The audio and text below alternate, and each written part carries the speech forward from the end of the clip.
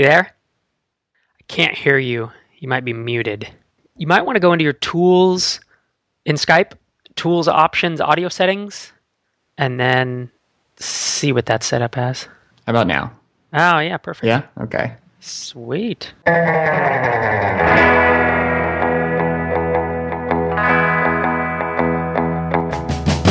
I guess I'll start with my intro. I'm Rob Walling. Most people probably know me from my podcast, Startups for the Rest of Us, or my blog, Software by Rob. And I'm also the owner of HitTail.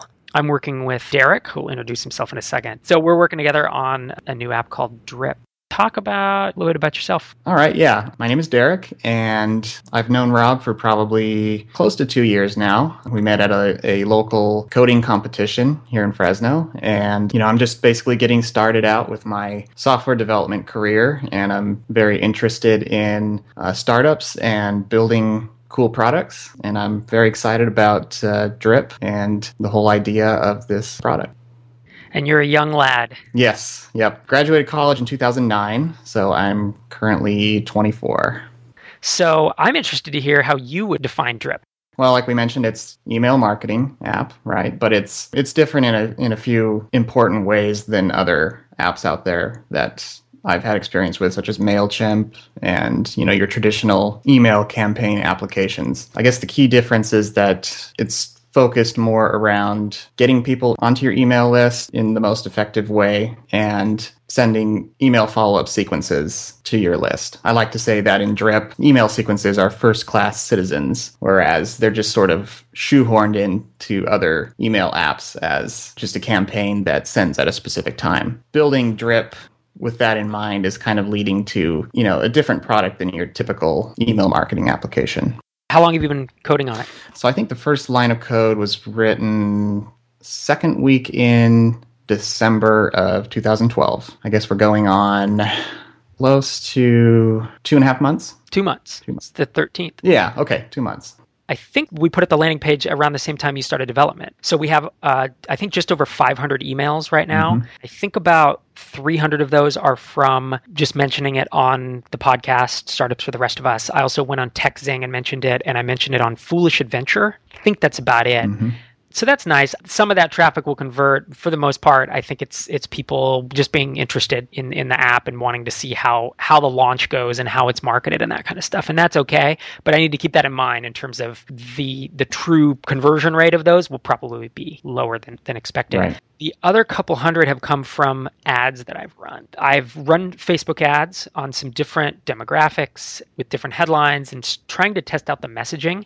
And that's been helpful because certain headlines have worked really well and other ones have just not worked at all. And so it's good to know that, right? We're 2 months, I guess 6 weeks away from development being complete. And I already know some headlines that are going to work in ads, Yeah. And I already know conversion rate. The conversion rate of people arriving at the page and based on a cold Facebook ad and giving an email are between 20 and 30%. And that's not too bad. Mm-hmm. So for them not knowing me or the app or anything. The goal is, and this is one of those things that I wouldn't say in public right now. Right. But the goal internally is to have 1,000 emails and not 1,000 junk emails, but actually 1,000 solid emails, right? Because if I can get even a quarter, 250 people to try the app, which I think is possible, and then 20% of those to convert, then we have 50 customers on day one. And that's my mental, internal goal that may be smashed. Right. I may get 10 customers, we may get 200, but it just, in my head, I think that's reasonable. Yeah. So if we have 50 customers on day one, that gives us a really nice kickstart of recurring revenue. Right. And it gives us a nice kickstart of people who can give us feedback on what the app needs to do. Yep. And it probably doesn't help that I added the pressure. Do you remember what I said really early on in terms of the UI and the design of this app, what my goal for it was? Remind me. I said, I want people to think of this like a mint.com. Right. Like an app that is so gorgeous and so easy to use. And even if we have to spend 20% more time building it, I want it to be that easy to use because so many of the especially email marketing apps, but a lot of the marketing apps I use, they suck. I learn them because they make me money, but I don't want to learn them. They're a pain in the ass. And I know that this app has an audience. I know that I can market it, but if we can also deliver a killer app that is really amazing and that gives people power without being complicated, we hit all 3 points of that triangle, right? The product, marketing, and execution. And so I'm sure you've iterated and put something up and you use it for a day and then you're like, this is just a little too, and then you got to kind of rewrite the front end, right? Yeah, absolutely. And it's an ongoing process. There's still pieces in the UI right now that I built weeks ago that I'm not happy with, and I know they'll be changed. But, as a product builder and designer and, UX person, this is exactly the kind of work that you want to be doing, is this sort of challenging UI work. It's really enjoyable to not be, it's not a standard CRUD app. There's a lot more going on there. So it's really fulfilling to be working on a challenge like that.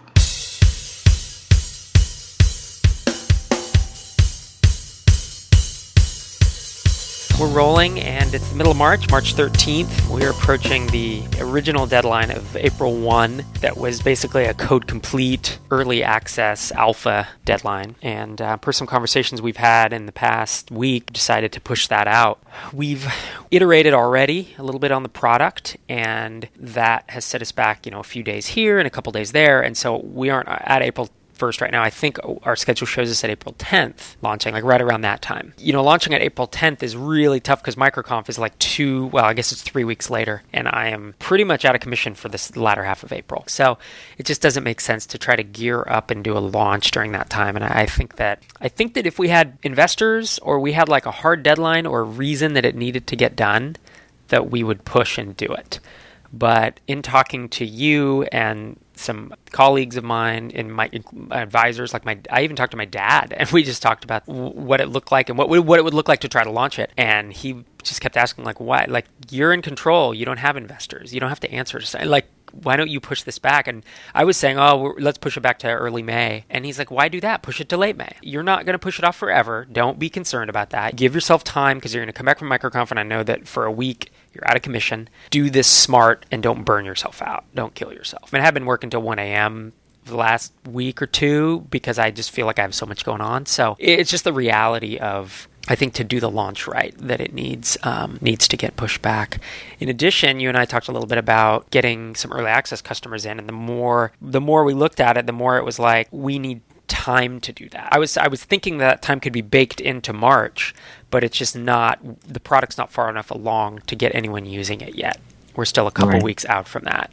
Right. So, yeah. And in talking yesterday, we kind of figured out, okay, here's these, certain features that if they're really in high demand from our early users, then, that's going to be a huge feature to build. So, it's that unknown at this point of, if it's going to be super important, that could be a few added weeks of development to get it ready for the wider audience. Yeah, at this point, still end of May sounds close for some reason, just because I know, looking at the project plan and looking at all the marketing things we want to accomplish before launching, it actually doesn't feel that far off.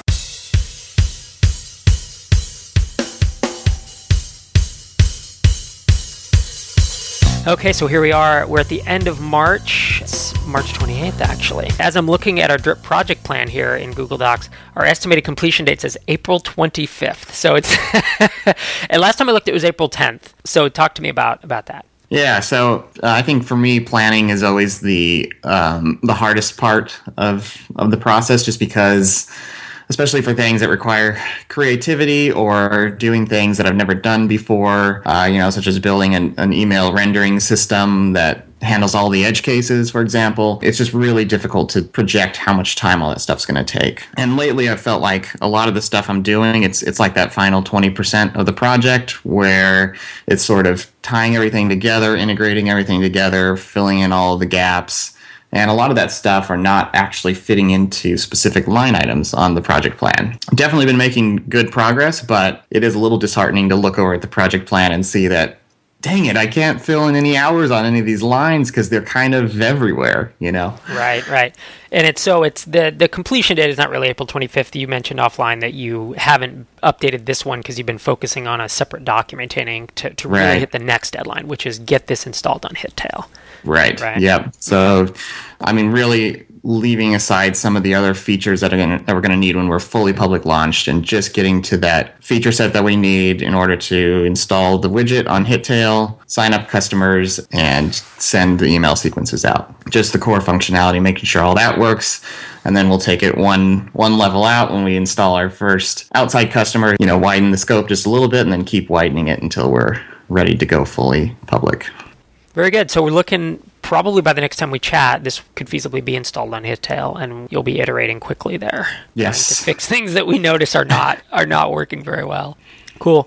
From my perspective, the email list is growing really nicely. We actually got listed on a website called Beta List, which is it's a guy that I helped at one point. This stuff always comes back, but he asked me a question a long time ago, and we emailed several times, and then he now has a fairly popular site that lists sites that are landing pages. They get a lot of submissions, and they only publish a few, but he reached out to me, and he was like, hey, I saw you have Drip. If you want it published, just send it in, I'll publish it today. Awesome. And so we've gotten several hundred new emails from that.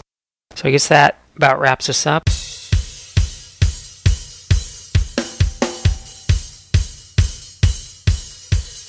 Here we are, almost the middle of April. It's about April 11th. Another week, I guess, has gone by since our last call. One thing I thought was cool is I've had this thing on my list for a while to send an update to the email list. I think it's just over 1,300 now, 1,300 emails. And we had the early access list, which are the people who have heard the price, they know what it does, and they've committed to trying it out and said, yes, they will use it if it has a positive ROI. Mm-hmm. That list was originally 11, and over time, I've let a few more people in, so it's now 15. People have just emailed out of the woodwork. Either they get an intro through someone, or from the launch list, they also drop me a line and say, hey, I really, I have a need for this right now. How soon can I get access?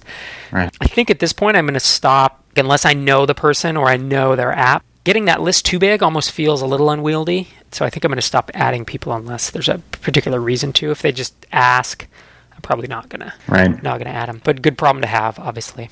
Yeah, totally. And I sent an email yesterday to the whole list. It was really cool. It was an update with some screenshots. I got a really good response. I didn't ask for a response, it was basically saying, here's an update. Like, you've signed up for this list, and here's what we're doing. And we're looking at launching in late May, and here's how we're different from MailChimp and Aweber. If you look at our landing page, it's kind of vague. It basically says the value prop, right? Which is going to increase conversions. We're conversion focused. We are built around autoresponders. That's about it. So the question most commonly that I'm getting is, so why would I use Drip instead of MailChimp? Obviously, you and I know that inside and out right now, why you would do that, but it's figuring out how do you communicate that. But one thing that did come out of that was when people would say, I'm really excited to use it, I kept replying, sounds great. What do you hope it does for you? What is the thing that you're really excited about? Slip in a little bit of customer development. Totally. In there. Yeah. It was, and I didn't plan on doing that at all, but I got some awesome answers. Answers of like, oh crap, we're not building that, or absolutely, that's what it does. Awesome. Yeah. How about you? I think last time we talked, we were planning on getting it on Hittail within a few days, and it's not on Hittail yet, and it's been about a week since our last call. So, on the other side of that deadline, I hate being on that other side of the deadline. Definitely feel pressure for myself to get it up there, but also having to balance the perfectionist side in me to say, is this really how I want it to look? And also kind of looking over the whole data model and coming up with some questions of, okay, we're assuming users are going to use it this way, but if we need to change the way something functions to better suit what our customers need, then it may require some data model changes. And I know that changing the data model will be more difficult once we've launched, once we have a production database with data in it. So now I'm just kind of reviewing the whole app and trying to figure out if there's any major things that need to be tweaked before we set up production database. Let's talk about that offline. I'll probably stop the recording because we're going to get in the weeds, and I don't think it's going to be interesting for people. But suffice to say, the summary of this for those listening is we're at a point where we could be launching within a week and are realizing already. This is customer development, right? Realizing already how challenging it is to have legacy code. We have legacy code already, right? We're 5 months in. We haven't even launched, but and I remember you and I discussing exactly what you're talking about and why that decision was made 4 months ago. And it makes sense as you raise this. It's like, we need to adjust and figure out a new solution. So, and this is going to be the story for the next 6 months. Bottom line, we will have to make data model changes after we go live, and you need to do that, but it'll get done. So, I will chat with you next week. All right.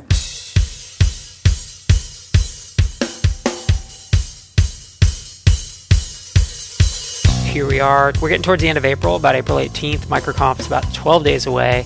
I know you've been working on getting Drip installed on Hittail. Hittail's customer 0. I think we've said that before. How is that going? It's going to go live on Hittail today. Okay. So finally, this was supposed to happen several days ago, and as soon as I started copying over our email course out of MailChimp into Drip, I started to see character encoding issues. You know, the dreaded diamond with the question mark in it all over the place. But finally made it through that, and I think all those issues are ironed out now. Interesting. Yeah. And that was literally days of work. So that particular part wasn't days. There were a few other minor issues that just sort of added up, and that led me to today. I put the form on our Hittail test site and immediately saw some formatting issues, so I had to go in and kind of work through the CSS and make sure, because the existing style sheets were conflicting with our form style sheets. And there are a number of other small things that just sort of added up to pushing us back to today. There are some little things that need to be polished, but it's just the minimum set of what you need to start a sequence, get it going, and have it automatically send, and, do the whole thing. All right. All right. All right, so here we are. It's almost the end of April. It's April 25th, and you have some big news. Yes.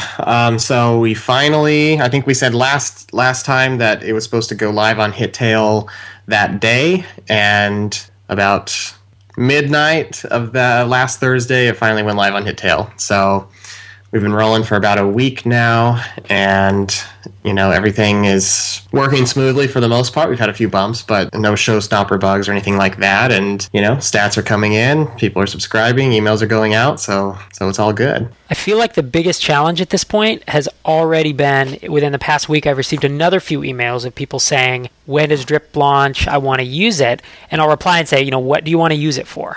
Right. And there are a lot of different value propositions for it. And I'm realizing that I've focused a lot on increasing conversion rate, right? It's basically a retargeting system that allows you to increase conversion rate, get more trials with a little bit of setup, and then it's a flywheel from then on. And to me, that's a no-brainer value prop, at least for SaaS apps and e-commerce sites. But I've heard twice in the past week of I just want to use it for plain old autoresponders. Like someone has multiple email courses that they send out over a period of time, and they just want it to not take them hours to set those up. They want a really simple way to do that. And they want a really simple way for people to go through multiple courses at the same time. That's been an interesting background thread for me. Yeah. So how are we gonna decide direction on that? Is it come in our next few customers? Are we gonna get more insight on that, or is it come when we're launched to a broader audience, you think? I don't think it's in the early access. I think it's once we go broad, we're gonna get requests for pretty interesting features, frankly, have already been suggested.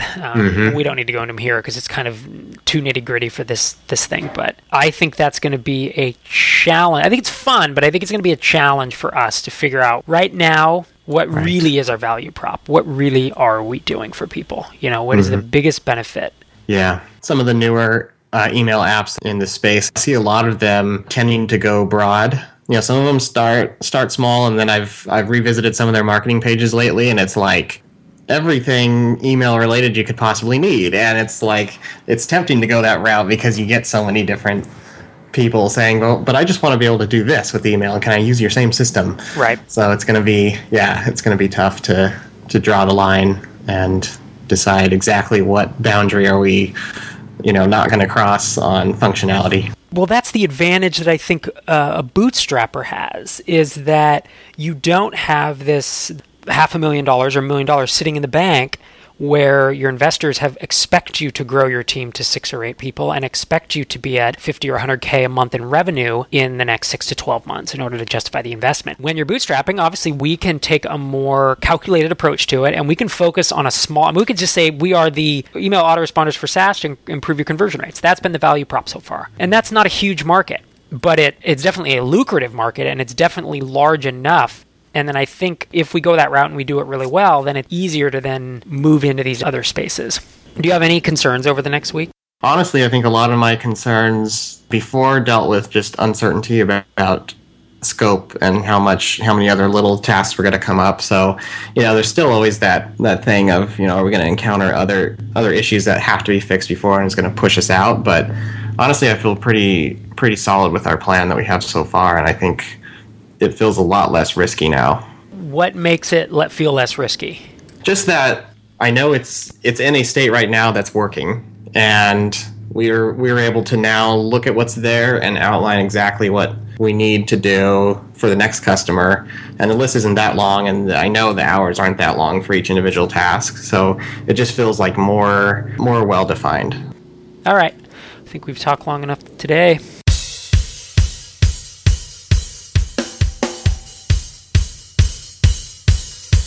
Here we are, first week of May. We're a week past MicroConf. You and I were both in Vegas for a good chunk of last week, and then recovering for MicroConf after that. Where does Drip stand? Currently, Drip is still installed on Hittail, and we are getting close to finishing our short list of things needed before we can install it on our first outside early access customer. Got it. And so 2 weeks ago, you got it installed on Hittail. It was about 2.5 weeks ago. And then you and I sat down and went through basically everything that needed to get done in order to get it on to our next customer. Are you within hours at this point of being done with all that? Yes. Talked to customer one yesterday, and he said he'll be ready either today or tomorrow to basically, what we're going to do, the plan here is to send him an email with the couple of steps. I think he needs to do 3 different things to kind of get everything running and installed on his site and created in Drip. And, you and I talked yesterday about whether we do it for him or whether we just kind of let him loose in the app. And it's like neither of those I think is the best solution. Because if we do it for him, then we aren't testing a lot of the usability and some of the setup and that kind of stuff, the wizard that you get started. However, all of our onboarding is not complete either, so just cutting him loose in there isn't really a fair test either. So we're going to send him an email with a basic breakdown of do this, that, and this, and then jump on a Skype Hangout, or a Google Plus Hangout probably. And you and I probably just hang out there for several hours with it on mute, and he can jump in if he runs into any issues or has any questions. Awesome. So that's where it is. All right. Until next week.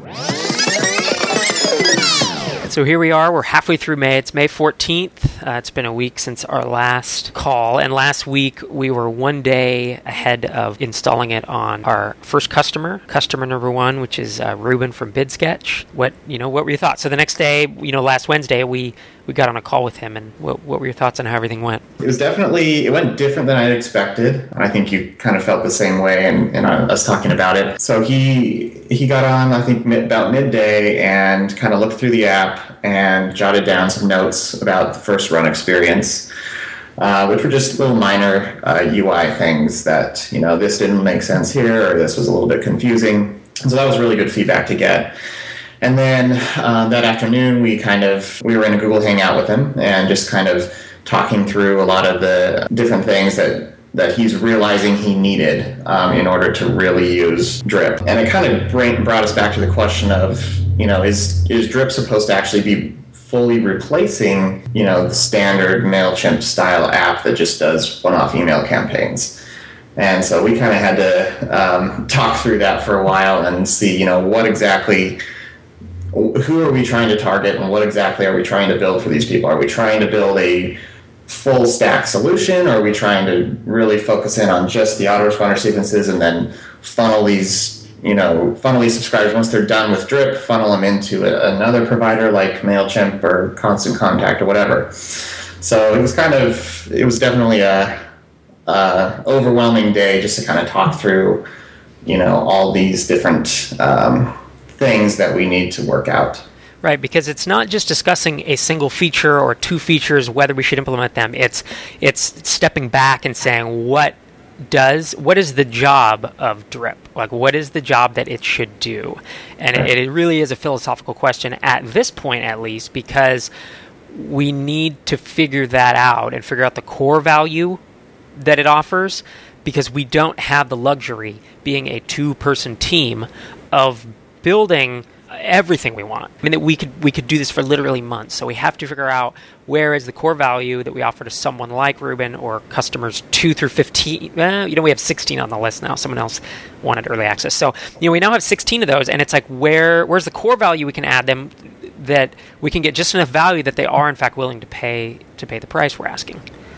Yeah. So we kind of narrowed it down to a few features that Ruben has to have in order to get started. So that's basically what this week has been, trying to hammer those out as quickly as possible. My concern moving forward over the next 1 to 2 weeks is we're back in a place of uncertainty because, a month ago it was kind of lined up what you were building, specifically build this, build that, and then we launch. And that's a good feeling to just have it ducks in a row and you're just cranking. And then we get to a point where you get every new customer you add from now on adds this whole level of uncertainty, not just, oh, here's what they need. It's, should we build that feature? Is this person a fit for us now? Is that the app that we want to build? Because we can have feature creep in here really fast and just get a bloated, complicated product. And so trying to figure out how to build a simple, easy-to-use product, but that also provides a ton of value is uncertain right now, right? And it just, that's my biggest concern. I know that you can build the app. I know that I can market it. It's all the other stuff. It's figuring out, how to get that done. And that's part of what this recording is that my hope is in a month or 2 months that we're talking and we're like, yeah, we finally figured it out. Exactly. Right. We now have 10 people using it or 15 people using it, and they've all given us feedback, and this really does provide value. But, already Ruben is using it or wanted to use it in a way that I didn't necessarily anticipate. So right away it's like, oh, people are already using our product in a way that we didn't anticipate. Do we roll with that or not? And so far, yes, we have, and I obviously we'll continue to, but we have to evaluate it every time. So there'll be a lot of kind of uncertainty and feeling out what we should build over the next couple of months, I think. And I think once we're past that, I will feel better. You know what I'm saying? It's not that I feel bad right now, but I definitely know there's a time coming over these next couple months where it's going to be like, a lot of thought and decisions, and I won't say stress, but it's kind of like this is hard work. This is the hard work. I mean, marketing it is one thing, but once you have a product that people need, we know how to do that. Yeah, we've done that before.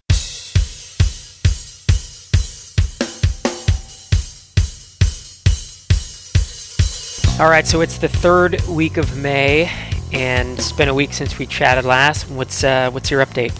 Happy to announce that we are finally live on customer number 1, someone who isn't one of the products that we own. This is good. I think last time we talked, we'd had a long discussion with Ruben, our first customer, and kind of went through all the things that he absolutely needed that he only realized, once he actually got into the app. We cranked those out quickly over the last week, and after we got those live, he was able to fully import his autoresponder sequence and get it going. So now it is showing live on several hundred pages on his website. It's a nice milestone. Everything takes longer than you think. I expected us to be here a month ago probably, but it just, a bunch of little things come up, and they seem like little things, but then it's like, oh, that's 2 days of work, and there's another one that's 2 days of work, so bam, that's a week. Yeah, it feels like it's always good. It's over the last week, it was kind of like, oh man, I just really want to get it live on him. But now that it's live, it feels good. Like we hit another little milestone. All right, I guess that's it for this week. Okay, so here we are, last couple days of May. Well, where are we?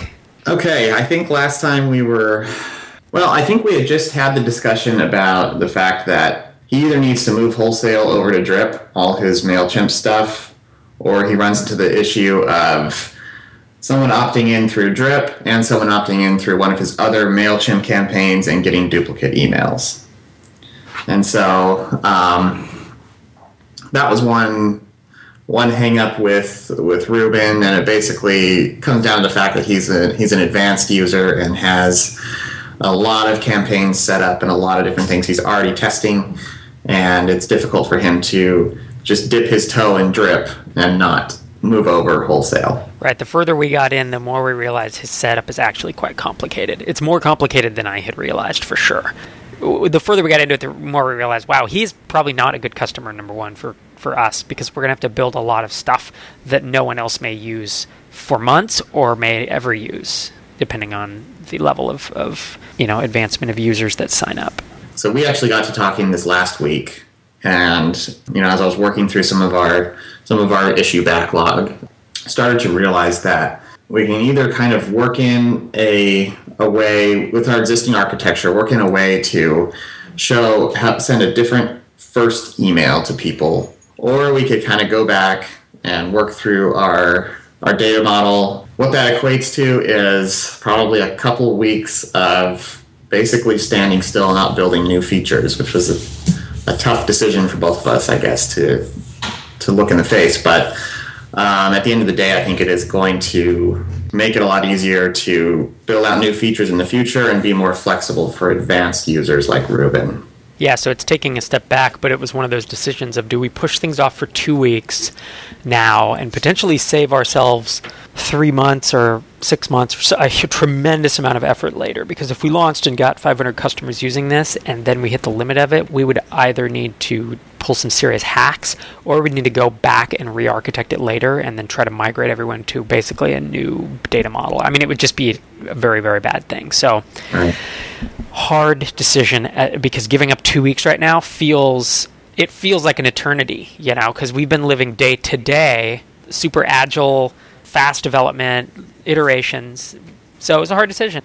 Yeah, I mean, with this change comes a little bit of added complexity. Now we have to. It was really simple before, where you go in, you create an email sequence and set up your emails, and you're done. Now we have to deal with the concept of setting up your first email and then setting up this sequence that can be reused in other campaigns that you're working on. So it's added complexity that we can definitely overcome that. But now it's like, how do we go about this in the best way so that it is easy? It's easy for people who have simple case, and then progressively gets more powerful for people who are more advanced. I guess on the marketing front, the emails continue to come in. I mean, Drip is just being mentioned here and there, just enough that people are continuing to sign up for the list. It's over 1,400 now. I mean, it's growing a lot slower than it was, but it's still just, I see 1 and 5 emails a day. Thinking of this as a founder of trying to launch this, there's a lot of uncertainty right now, and I feel like that uncertainty is going to last for several weeks, if not several months, because we're trying to find problem solution fit still. Right? Yeah. We haven't even solved anyone's problem yet. It's on Hittail. Drip is on Hittail, and it works, and we've solved our own problem. But now we have to find the next 5 or 10 people who we solve it really well for. Right. And then we have to figure out how to productize that and market it. That's product market fit. But you and I are going to probably turn off the record button here and still discuss that a little bit, because I've still go back and forth on, do we serve beginners? Do we serve advanced? What are the pros and cons of those? Can we serve both well? Which features do we build next? And all that. So I guess mentally I'm not exactly sure what we're building and who we're building it for right now, which is kind of it's a little scary, It is, yeah. It seems so simple, when you're first talking about the idea and you're pitching it to people, and you realize it's definitely a pain point. You talk to a few people who are in similar circumstances as you, and they have the same problem. It seems so simple up front, and then when it gets down to the details, it's like you really do have to lock in on a certain, really focus in on the right set of features. And there's so many things that can be implemented around email. So finding those exact implementation details that are going to really serve the needs of everybody is tougher than it seems up front. Yeah, that's right.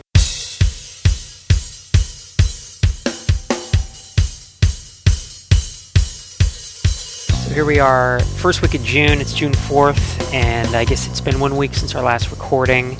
When we last left this, we were basically planning to kind of stand still for a couple of weeks and go back and refactor the core of the app, essentially, like the data model, which breaks everything above it. Not only all the code, but then all the UI and everything. And so we're just about a week into that, I guess. How are things going? Yeah, just about a week in, and anyone who's ever done a refactor like this, that basically you have to break everything, or almost everything, in the process of, just reorganizing the database and the way things are stored, the way things are displayed. So it's a little unnerving to be at a point where, we have one branch of the code is completely functioning and still working on Hittail, and now the new branch is all broken. Hundreds of tests are failing from the test suite, and it's kind of unnerving, but this is the kind of thing I guess you just have to kind of push through and try to get it done as fast as possible so that it's all working again. Last week we hadn't even sent out the survey, had we? No. Yeah, because we kind of talked about that. So I had a mastermind meeting the day after our last recording, and it kind of hit me in the middle of the meeting that I needed more. I feel like we need more information. Like I was frankly for about the past 3 to 4 weeks, I've been feeling quite down about Drip. I know that it's going to be successful eventually. There's always this dip. There's this down part where things, I felt it with Hittail a year ago, February, where things were not growing, and I won't say I was depressed, but I feel it. It's a weight, it's an anxiety that rides with me all day. I think about it at night. This is what I do, right? I'm a founder. I'm like thinking about this stuff all the time. And so for the past 3-ish, 4-ish weeks since we've had struggled to get customer one on, and even struggled to get direction. I feel like, what are we building next, and what's the most important, and how do we decide what's the most important? Because customer number one had all these not complicated, but yeah, I guess they are complicated requirements that would be a lot of work to implement. And then when we spent all the time and built features and then couldn't get him working on Drip, it was kind of a blow of like, wow, we've taken a step back. We basically back where we started 3 or 4 weeks ago. So as a result, we have this 1,400 person launch list, right? Email list from the landing page. So I put together this survey. You and I batted around what to ask on this thing. And the key piece that I think made everything easy to dissect is that the first question is, what is your role? Are you a startup/software founder? Are you an email marketer? Are you a general marketer? Are you an other? And other turned out to be a bunch of consultants and some info product marketers and stuff. Then I asked the questions, what's like the number one pain point you're trying to solve? And gave them 4 choices. What's the other thing you want Drip to do? And I listed some things that we are on the fence about building, like split testing within the app. And then I asked a couple other questions. And the results were completely enlightening. And they supported a bunch of our hypotheses, but now I'm confident that those are right. They're not just hypotheses anymore. In addition, they countered some other things, like we were really backing off of split testing because we were both thinking, hey, we're building maybe this more for beginners, whereas overwhelmingly people wanted split testing built in from the start. And then the other thing that was really cool was being able to segment and see what do info marketers want versus email marketers versus startup founders. And as it turns out, again, this met up with my gut feeling, but a lot of startup founders want things that we've already built. Like we're 90+% of the way there. We could feasibly launch, if we got our onboarding in place, we could launch with the feature set we have, basically. The MailChimp integration, the basic Drip pop-up form, the widget, ease of creating a follow-up sequence. They really just wanted a few simple things, and then split testing, I guess, is the other thing. This made me realize that we really are on the right track, and I'd started doubting that after the kind of the uncertainty that had been thrown up trying to get customer number one on board. Right, yeah, and it was interesting because I think a couple days, the day after the survey went out, we already had several hundred responses, and you called me and basically said, here's what I'm seeing, and, it looks like a good chunk of these people could use it as it is today. So should we really go down this route of refactoring, or, how extensive should it be? And I thought that was kind of an interesting realization. And it's encouraging to know that we are on the right track and have been for a while. And even though parts of the refactoring are still going to be important to do, we discovered that it doesn't have to be quite as generic as we were going to make it. It can still be basically function almost the same as it did before, but just on the back end be easier to extend in the future as we need to. Right. So we're not going to build out a big piece of the UI that we were going to implement as an example, because people just really don't care about that. Well, as it turns out, again, once I have real data in front of me and not just 10 or 15 conversations. The conversations are important, right? They flesh things out, they give you an idea, but the broader data, a sample size of 1,400 email addresses, but essentially we're over 300 responses now, so it's 22% response rate. That is what really solidified in my mind that we are definitely on the right track. Like I just don't have much doubt about that at this point. So. Yeah, it really is taking a page out of your own book, literally your book, right? Right. Building the list and then Well, now we've just leveraged the list really for the first time, That's right. Beyond just, I've called in 4 or 5 people at once to do beta lists before. I've emailed, obviously, to do a launch and to get some early revenue and get early customers. But this is one more example I have of how to use it, I guess, that I think is, it's been super insightful. Because when you have like 15 suggestions, you have no idea which ones are crazy and which ones you should build. It's really hard to know, right? Even though we're using Drip on Hittail, we have a gut feeling as a customer what we want. I was still getting things and not knowing really what to do with them, But now seeing this pattern gives me a basis to work from mentally, so that ones that come through that are outliers, I can I'll file them away, but they're in the probably not going to build section. Anything else? That's it for me. All right, me as well. Talk to you next week.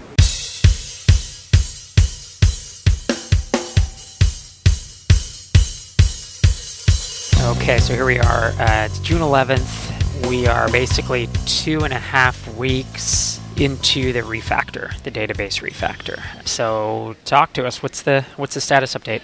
Yeah, so I think last time we talked, it was supposed to be done in about a week. I had about a week left. I guess less than a week left, because we talked on Tuesday. It was supposed to be done by Sunday. It didn't go too far off the plan, but it did take an extra couple of days, which was tough. But, I think we talked last time about I felt really deep in the trenches, like everything was broken, at that point in time. And a couple days later, sure enough, like we talked about, more and more tests started to pass, everything started to come together, and I could really see the light at the end of the tunnel. So, this weekend I started working on setting up the new server box, and sure enough, you run into various bugs in production that you don't encounter in your development environment. I hate those bugs, but they take a little bit more time to diagnose. But I finally made it through most of those, so I think we're just about ready today to relaunch on Hittail. Got it. So we've turned it off essentially on Hittail for a day or two, right?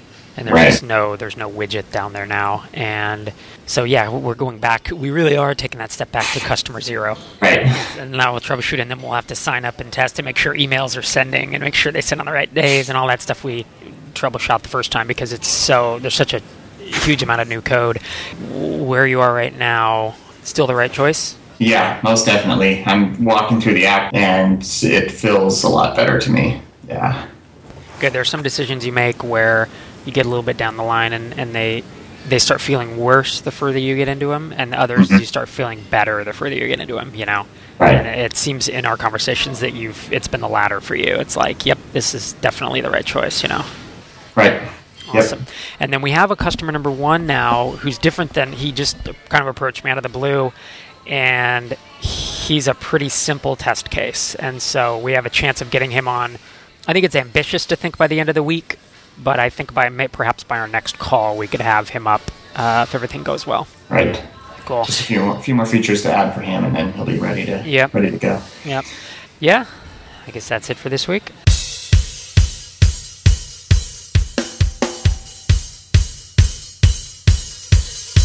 Okay, so here we are, June 18th. Update us. I think last week I just finished the refactor, and it was running on Hittail and seemed to be running pretty smoothly. And just getting started on some features for our first. Let's see. Well, we have another early access customer who's a simpler use case than Ruben. So we had a couple of features to knock out for this one, and those features are complete. And I think yesterday we just sent him some credentials to get into Drip and start setting up his campaigns. Right. So customer number 1 is named John, and he got the credentials last night, and he's on UK time, and he said he's going to try it today. So since his use case is fairly simple, my hope is that it's just a brain-dead setup. Yeah, I think we talked about this last time, that if he has trouble or it's not serving his needs, then we know that we have some bigger issues to tackle before we're ready to even think about moving on to a more complex use case. So it's good to kind of smoke test it, I guess. Yeah, I'd agree. Yeah, cool. Anyways, well, I guess that wraps us up for this week. Okay, so here we are. It's the last week of June, and it's been 1 week since our last call. Why don't you update folks on what's been going on with Drip since we last spoke? Quite a bit has happened.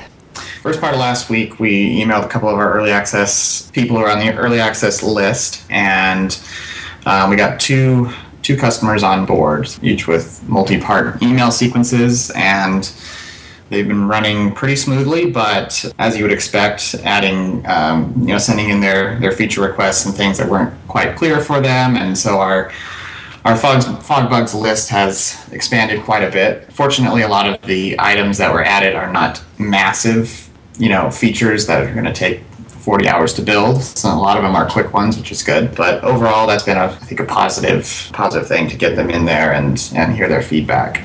Yeah, I think for me, getting the two people on board last week felt like a big milestone. It was kind of that small step when it happened of like, oh, a code's installed now.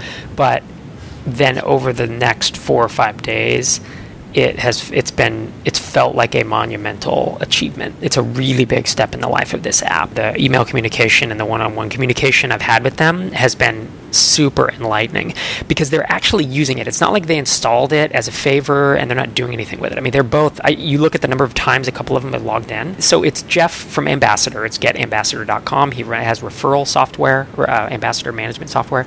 And then it's Brennan Dunn with PlanScope, which is project management software. And they are using, I mean, it's active and they're looking at it and they're looking at it one or more times a day. They're logging in and seeing how many subscribers they have and looking at conversions, all that kind of stuff. And then their feedback has been super helpful because you know what? We don't have 500 people in there or even 100 people in there who are like throwing these barrages of features at us that we have to say, well, which do we build and which is important? And no, we're not going to build that one. Pretty much everything that has come through, we are going to build. Like almost, if not every feature at some point. They're all things that I can see. As soon as they send them through, I say, well, of course it should do that. Like this is, they're using it just like we would and like our target audience will. And that's good because it's right in line. We don't have, like, if we had an e-commerce provider in here, he would ask for different features, or if we had maybe someone who's doing enterprise lead gen, or you can get all these related goals, people who have similar goals and could use the tool, but they would ask for different features. And that's where it gets really hard this early on, is that we can only build so many things at once. Every product sucks when it starts. Drip has a good core, but there's a lot of little weird bugs and little subtle things that you can't possibly predict until it's installed on production websites. Yeah, it's always a process, but it feels good. We have to get this out of the way eventually. You can't avoid this, Yeah. And we're in it right now, but it feels good. It feels like forward motion to me. And it felt like for about 6 weeks there that we were, especially during the refactor time, no forward motion, right? We're standing still, no new features. We have our roadmap for the next 2 to 3 weeks probably, and even if we veer away from that and do these one-offs for the early access customers, those still move us forward, Those all are part of the roadmap as I see it. There's not a feature we've built that I think will not be used by a big chunk of our customers. So it's been fun. It's been an up week for me personally with Drip. I'm very excited about it. So it's the end of June, and I think in my head, the next steps are to get as many of the rest of the early access customers on as are going to get on. I've contacted a few more, and some of them, like one of them is no longer the CEO of his company. Wow. And so, and I don't know the new CEO, and so we'll see. We may not install on them, but we have 19 or 20 now on the early access list. I think my goal is, realistically, is to get half of those. Like if we get 10 people actually using it, 10 SaaS apps actually using it, and we build out what they need in the next 4 to 6 weeks. Mm-hmm. I think that's my goal. And then the next thing, I think we do a layered launch where we take the first, there was a segment of about 100 people who replied to that survey who are exactly our target market. They're SaaS apps, and they want exactly the value prop that we already offer. And it just everything was in line already. I think we launched to them first and get them in because I think we'll probably convert a lot of them, and we'll really want to handle them with kid gloves. And so to only get, you figure out of that 100, maybe we get 20 to 50, somewhere in that range. Get them in and then really figure out, get our bearings, build everything for them. And then we launch to the broader list, which will convert much less. But those people are the ones who are going to start scattering us, right? Because there's consultants, there's info marketers, there's e-commerce sites, there's all these things that are kind of peripheral to our core vision right now. Mm-hmm. And we have to stick close to the core vision because there's two of us, plus Andy doing support. Like, we don't have a team to build all these things at once. So in my head, and that's just something I've been thinking about over the last couple of days, I haven't put that on paper at all, but I think that 4 to 6 weeks hopefully we launch to that first group in the mailing list, and then we'll have to see what happens over the next week after that, right? Because they may put so much on our plates that we need another month, but we'll have paying customers, right? If we get, let's just say we get 30 people paying us $50 a month, we'll have $1,500 in revenue, and that's something, it's something to get started. So at least we've launched, and we can say that we're early access. My goal by the end of the launch, and I mentioned this the other day, that would be to have 100 total paying customers, $50 a month, so that by the time we're done with that email list, that we have $5,000 a month in revenue. Kind of again, it's a wild guess. Mm-hmm. That may wind up, it could be half of that. It could be 2,500. It could be twice that, although I doubt it, but we'll see. Very good. Well, that was my soliloquy on our past, present, and future direction. I've just been giving it a lot of thought. Last week really reshaped. I think it remotivated me, to be honest. I've been motivated the whole time, but it really ignited something of like, wow, this drip's going to do something. Once again, I feel that way, and so I've just been noodling on it. All my spare time has been kind of caught up in thinking about our plan of attack and what's next for us. So that's how I see it today. The fun part is 4 podcasts from now, in a month, it may be totally different, but that's why we're doing this. So. Yep. All right, sir. Until next week.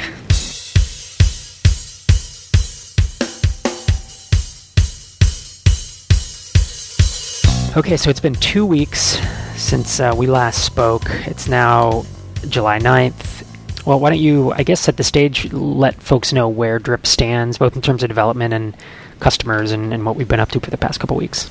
Sure. So last time we talked, we had just gotten 2 of our early access customers on board. And as of today, which is about 2 weeks later, we have a total of 5 outside early access customers in addition to ourselves with Hittail. So that's been good. No major issues, just mostly minor things coming up that have been added to our task list. It's been good motivationally to be able to crank through the list fairly quickly with 1 to 2 hour tasks.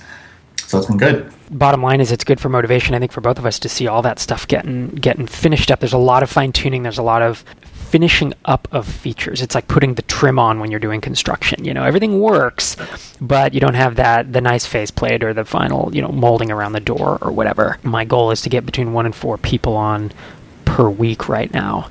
And I actually just sent you, an email for 2 more logins. So hopefully we can have some more people live this week. And then, frankly, we spoke yesterday at lunch, and we spoke about the early bird list, which is a subset of the launch list that when I surveyed, they really needed the value prop. They really valued the value prop that we're offering right now without anything else. And of the, it was about a 1,400 person list at the time. I think there were between 80 and 100 who Drip is just, at this point, is just made for them. Most of them would probably get a lot of value out of it. So I think we're going to launch to those guys first, get them on board, iterate. I could see that taking weeks, 2 to 4 weeks just with them. But if we get them in and get people trialing, some revenue starts coming in. And the product will just be so much more solid when we then email the launch list, which is going to be over 2,000 for sure by then. Right. So I think that's where we need to figure out if it's possible for us to launch to that list, because we need to have onboarding done. By the time you email 100 people, we need to have a lot of things in place. We need to have at least, we don't need to have billing code done, but we need to be able to bill them 14 days later, and we need to have room to build that. I'd like to have split testing done before then.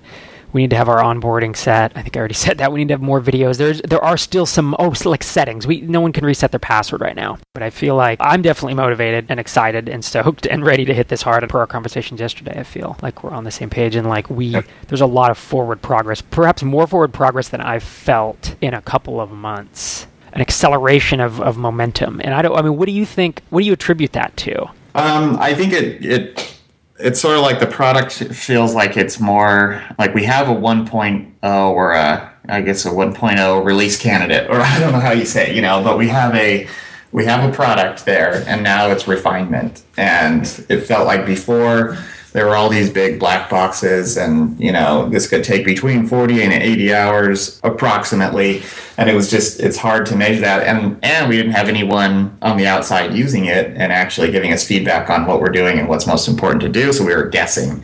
So I think that's the biggest thing, is we're no longer guessing at what's most important, and we actually have people using it, so we know that it's working and useful in its current state.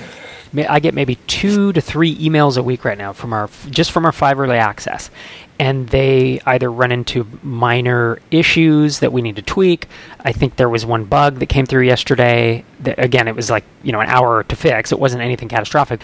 And then there are lots of smaller feature suggestions and pretty good tweaks coming through, good ideas from these people. I won't say we lucked out because it was a deliberate choice, but our first 5 customers are all founders of their own SaaS apps. That's our market. And so they know what a good product does, how it works, what it should be. We don't have non-technical users coming in here and saying, I wish that I could push a button and, have something completely unrealistic happen, right? Or something just that we don't want in the product. None of these guys are like that. Right. All right, man. All right. That's it.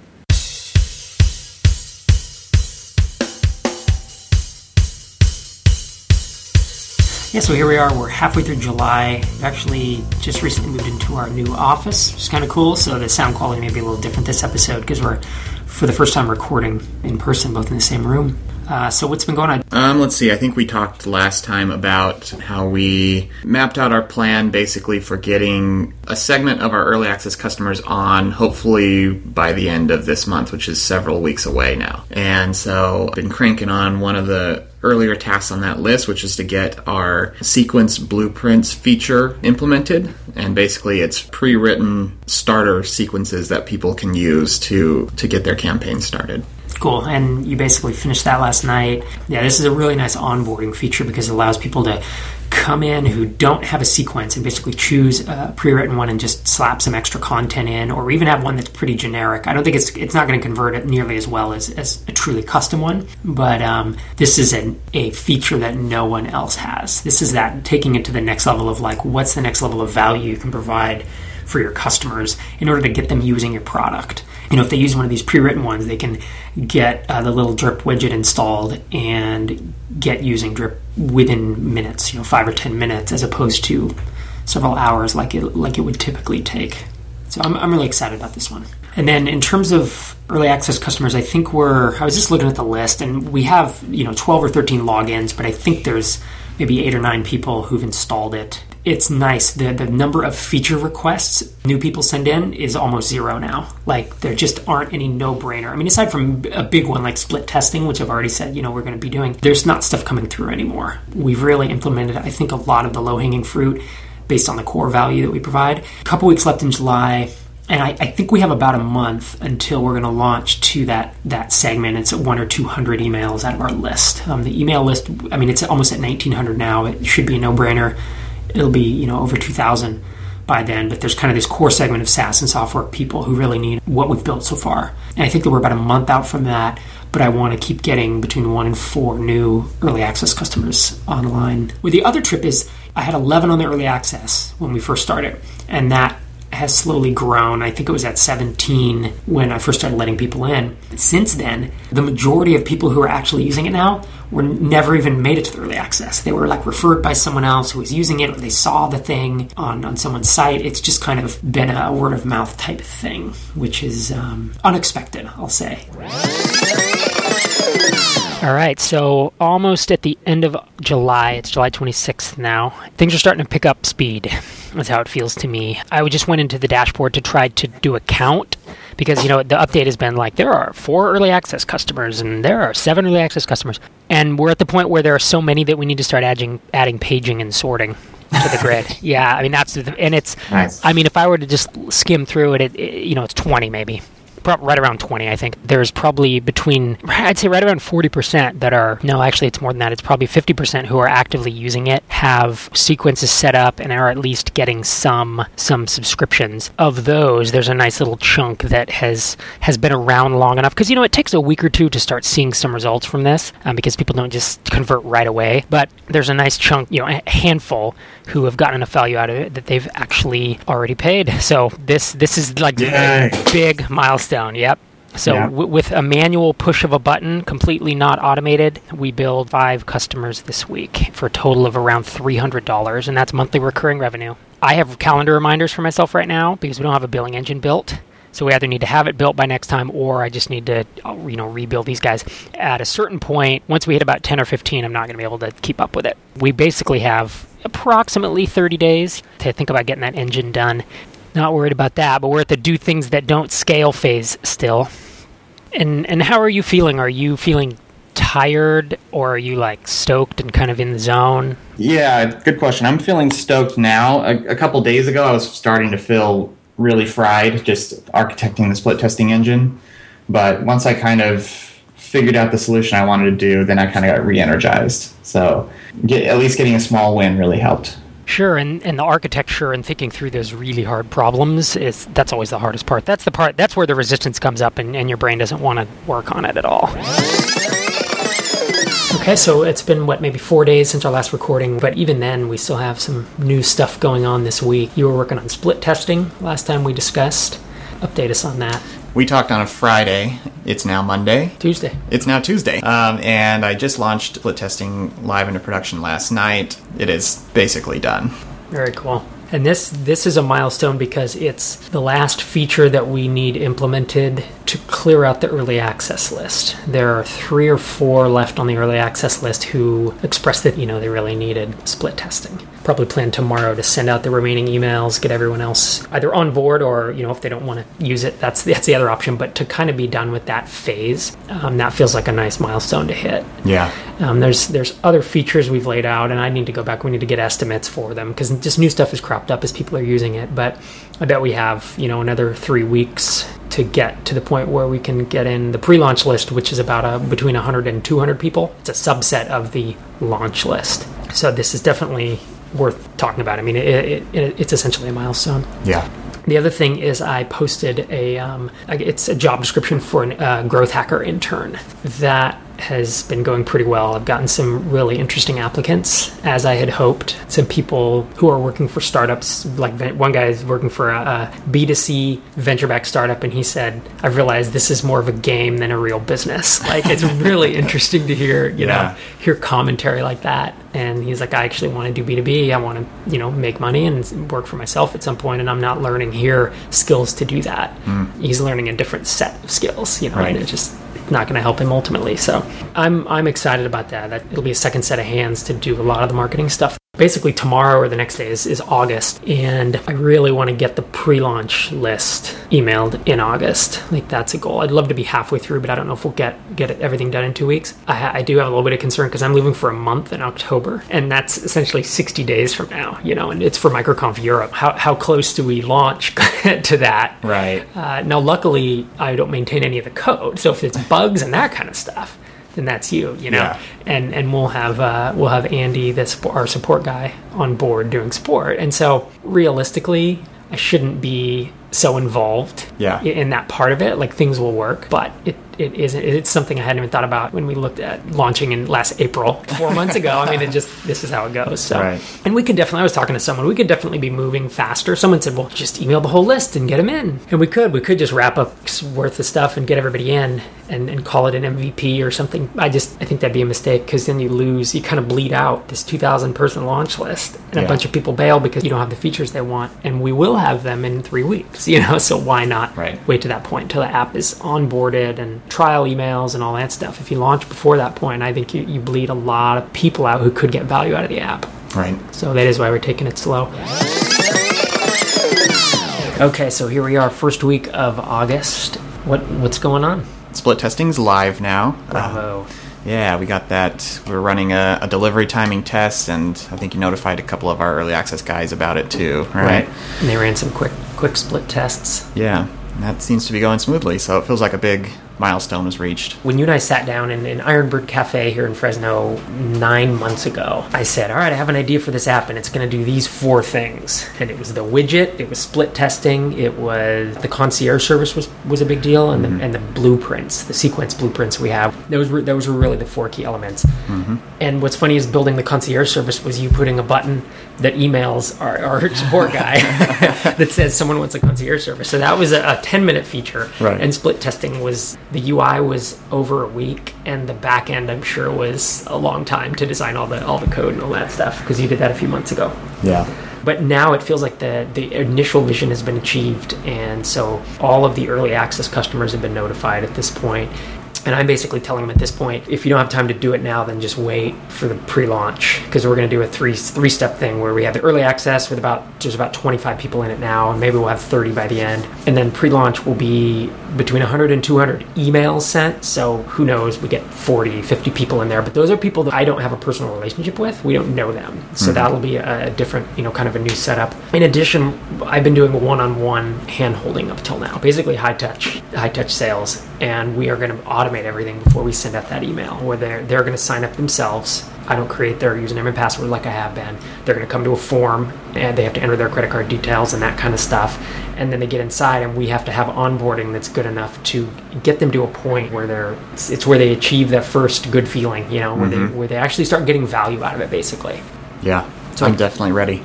yeah, I am too. So what are we looking at for the next week?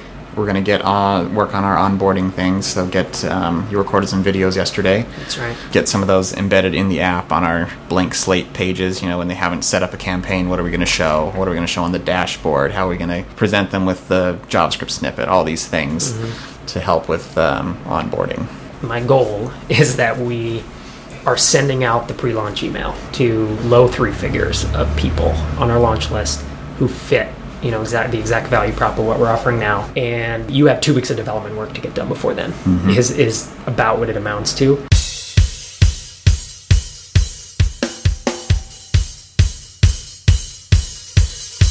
Well, here we are, halfway through August, potentially a week away, less than a week away from a pre-launch. Yes. Where hopefully we'll be emailing a couple hundred people. It's exciting. Yeah? Yeah. How's it feel? Feels good. We just wrapped up yesterday our in-app onboarding feature that basically puts a little wizard-style control up at the top of the app screen that guides the user through setting up a campaign, installing the JavaScript on their website, and defining their first conversion goal. So yeah, we're on our way. So hopefully, we may not record next Tuesday because, frankly, an email might be going out, and it'll be interesting. I do feel like it's the calm before the storm, even though it's not that calm. Yeah, right. Right. I feel like I'm running fast, trying to get stuff done. But it's the calm before you get a bunch of people signing up, and you just see what real users are going to encounter. More real users. We have real users already, but like a big wave of them. Yeah. And maybe it won't be anything. If let's say we do send 200 emails, maybe we get a 40% open rate. So 80 people open it, and maybe you get 40% click-through rate. But my guess is that it will be higher. Based on the engagement so far of this list, we could get 30, 40, 50 signups in a 24-hour period. Right. Which would be fun. That would be fun to see that many people get in. And then I want to watch, I'm going to figure out how we monitor, but I want to figure out who's activating, who's not. How do we touch base with them? I mean, I guess the trial email sequence is designed to do that in an automated fashion, but I also think it could be worth some one-on-one help, right? Of looking in and saying, oh, they're making a common mistake here. How do we help them fix that? Yeah.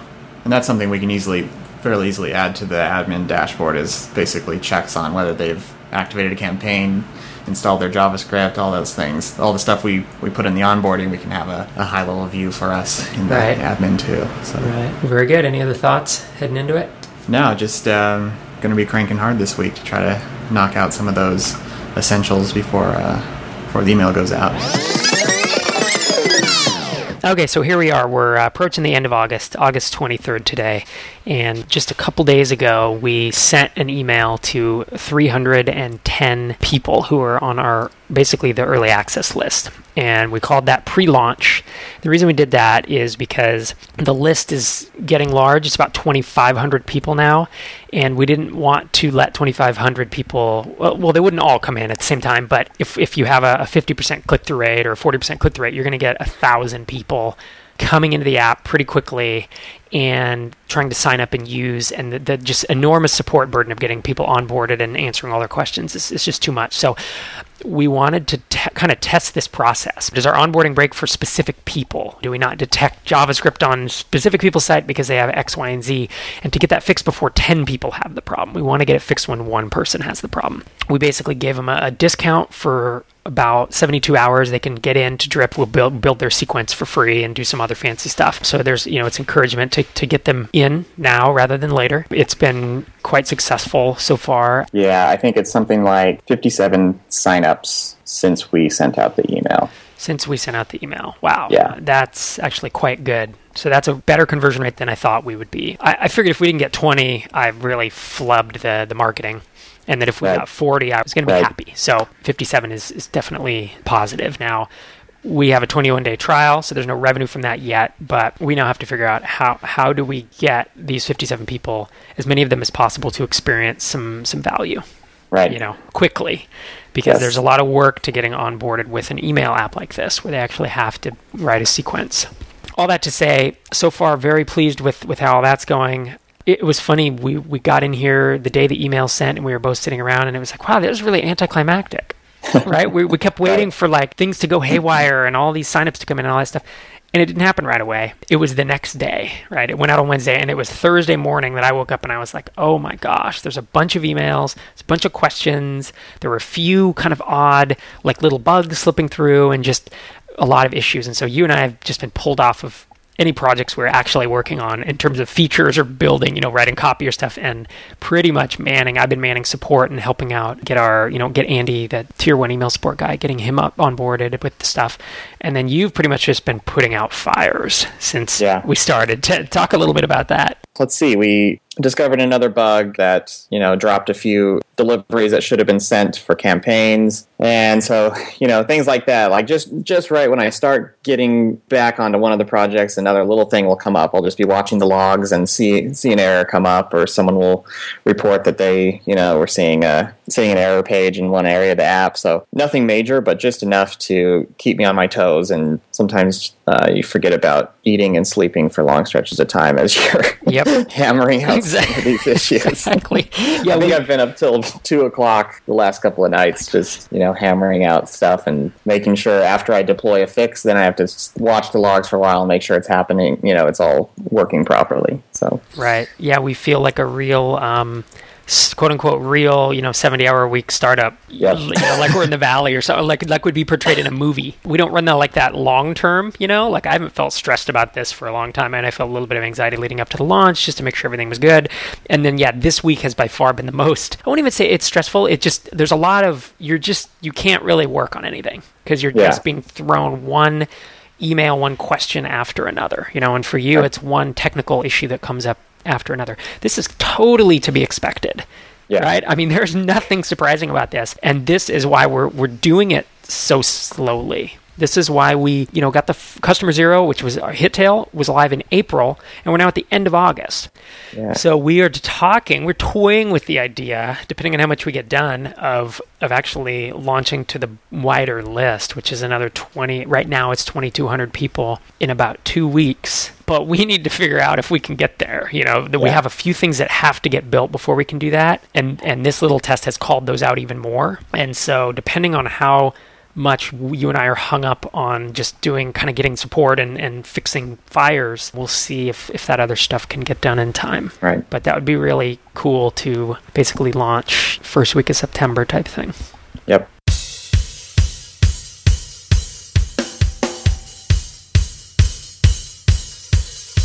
Okay, so here we are. We're at end of August. We're almost flipping into September. We did our pre-launch last week. I think we recorded the podcast kind of in the middle of that. That was a 3-day launch. and we emailed about 300 people. We got about 60-something trial signups from that, so it's just over 20% conversion rate, which I was pleased with. So we're done with that launch. I was really pleased with how the launch went. We basically battle tested a lot of the sign up form in our Stripe integration, and we have trial emails that go out, onboarding, kind of all that stuff. I felt good about it. What you have any thoughts on it? Yeah, I think last time we talked, I just was like in the middle of, or had just finished fixing a few unsettling bugs that were found during the battle testing process. And since then, we haven't really had any other major things come up. So as far as the stability of the app, I feel pretty good. Now, just today, we were talking about some scaling challenges that we're going to be hitting a lot earlier than other app developers would, because we are handling so much analytics data. So we have like a visitors table with hundreds of thousands of rows in it already, just from our own traffic and from the few early access customers, and now this wave of people. So that's definitely something we're going to have to address sooner rather than later, and it's going to be interesting. Yeah, it's nice we have a plan in place, but it's definitely earlier than I would like to be thinking about scaling. Right. Because scaling for me is like bookkeeping and taxes and stuff. It's not as bad as those things, but it doesn't move the business forward. Like, we don't make any more money, get any more customers because of scaling. It's just a given that it has to be there, right? Taxes have to be done, bookkeeping has to be done, but it's not a new feature, it's not a new marketing effort, not a new integration or anything. So, but I think we have a decent plan in place on how to do that. Yeah, and I feel good about it. It feels good to be back. You're building features again. It feels like the app's moving forward. I like that. Yeah. Most of the support stuff coming through has myself and Andy, our tier 1 support guy, have been able to handle, so that's been good. So we'll know, we have a 21-day trial, so we'll know in about 2 weeks from now how many people are going to stick around. And that's, I think, when things really, the rubber meets the road. The rubber met the road last week, and it met the road 3 weeks ago, so it's not like we haven't hit milestones, but that's kind of a first that's going to be a revenue bump or not. We're really going to see what happens there. Right. And so I'm hustling in the meantime to try to get more people onboarded, to get people. We're putting together email sequences for free for some people. If they have content, we will compile it for free, that kind of stuff. Really going out and experimenting, frankly.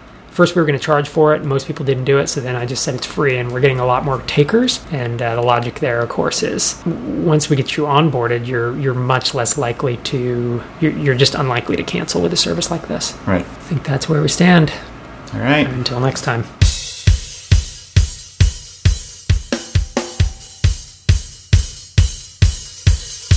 So here we are. It's first week of September, and I'll apologize in advance for the background noise. I'm outdoors at a Starbucks, but it's the only place that I could get to record right now. From my end, in terms of drip progress, it doesn't seem like much has changed since last week. I mean, we kind of still have that cohort of 50 or 60 trials, trying to get as many onboarded as we can. There are some people that are just obviously not going to be onboarded that really did go in to kind of kick the tires and take a look around the app. I click through to their sites and there's nothing there, and Drip is not going to provide $49 a month worth of value to someone without a website or without traffic. Some people have a very basic website, but it's obvious, that they don't really have a lot. They have one blog post as an example. So it's like, well, this is probably not a heavily trafficked website. And so I am trying to, just realize those people will not convert. It's not a good fit for them. It wouldn't even be good if they convert because they're not going to get value out of it. So that's some of the stuff I've been looking through, is kind of trying to get a realistic assessment of how many people I think will actually become customers after this 21-day trial ends. How about you? What's going on from the development end?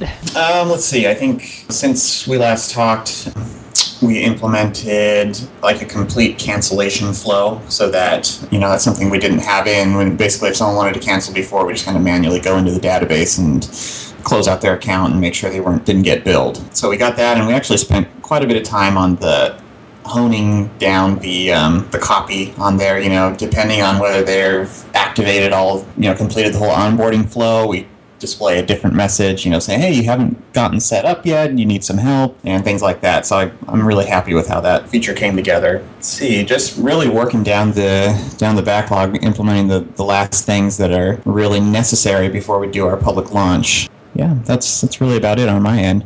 I think of it as like, it's not plumbing in terms of, back-end database stuff, but it's like front-end app plumbing, right? It's the update my password, and you added a site settings thing. That was a little over a week ago, but it's a bunch of things you don't need to actually have an app and to have people paying for it, but you do need it to start to send hundreds of people into an app, because otherwise you're going to get, I need to reset my password, I need to update my email, how do I cancel? And you just get you get an overwhelming flow of support requests if you haven't automated that. Right. And that's what I feel like we've really been kind of focusing on, is getting it to the point. The app now is usable, providing value. There are people paying for it. We know that we solve a problem. The next step is, how do we scale it up a little bit? Not scale it to 5,000 customers, but how do we scale this to a few hundred customers? And or even, we have a couple thousand on the launch list. So how do we scale it to 1,000 or 2,000 people coming and kicking the tires, and not be completely overwhelmed and just working nonstop for 5 days to respond to email support requests? Right. Yeah, those are the kinds of things that we don't want to be doing manually once we get a lot of people in there. Yep. I don't want to be wasting time on canceling people manually in the database. Right. So. Yeah, I guess the other thing is the timeline for the launch, and I don't have a good answer for that. I guess it depends on what the dev queue looks like, the development queue, and how that turns out. I'm looking at it right now, but we have still a couple weeks worth of work left. Yeah. On this, and so it's comes down to a choice of like, all right, do I just start hacking stuff like I did, we did last time, where I cut out like 80% of what we were going to build and we just launched without it, or do we bite the bullet and sit here and finish this stuff and potentially launch the last week of September or launch in October when I'm in Europe? To me, if we're going to finish this, the way it is in the queue, I'll be in Europe when we launch. Yeah. So, that's a tough call. Yeah. And those have been the two things on my mind. And I don't think there's a right answer, but I do think that I'll have to make a call on those soon.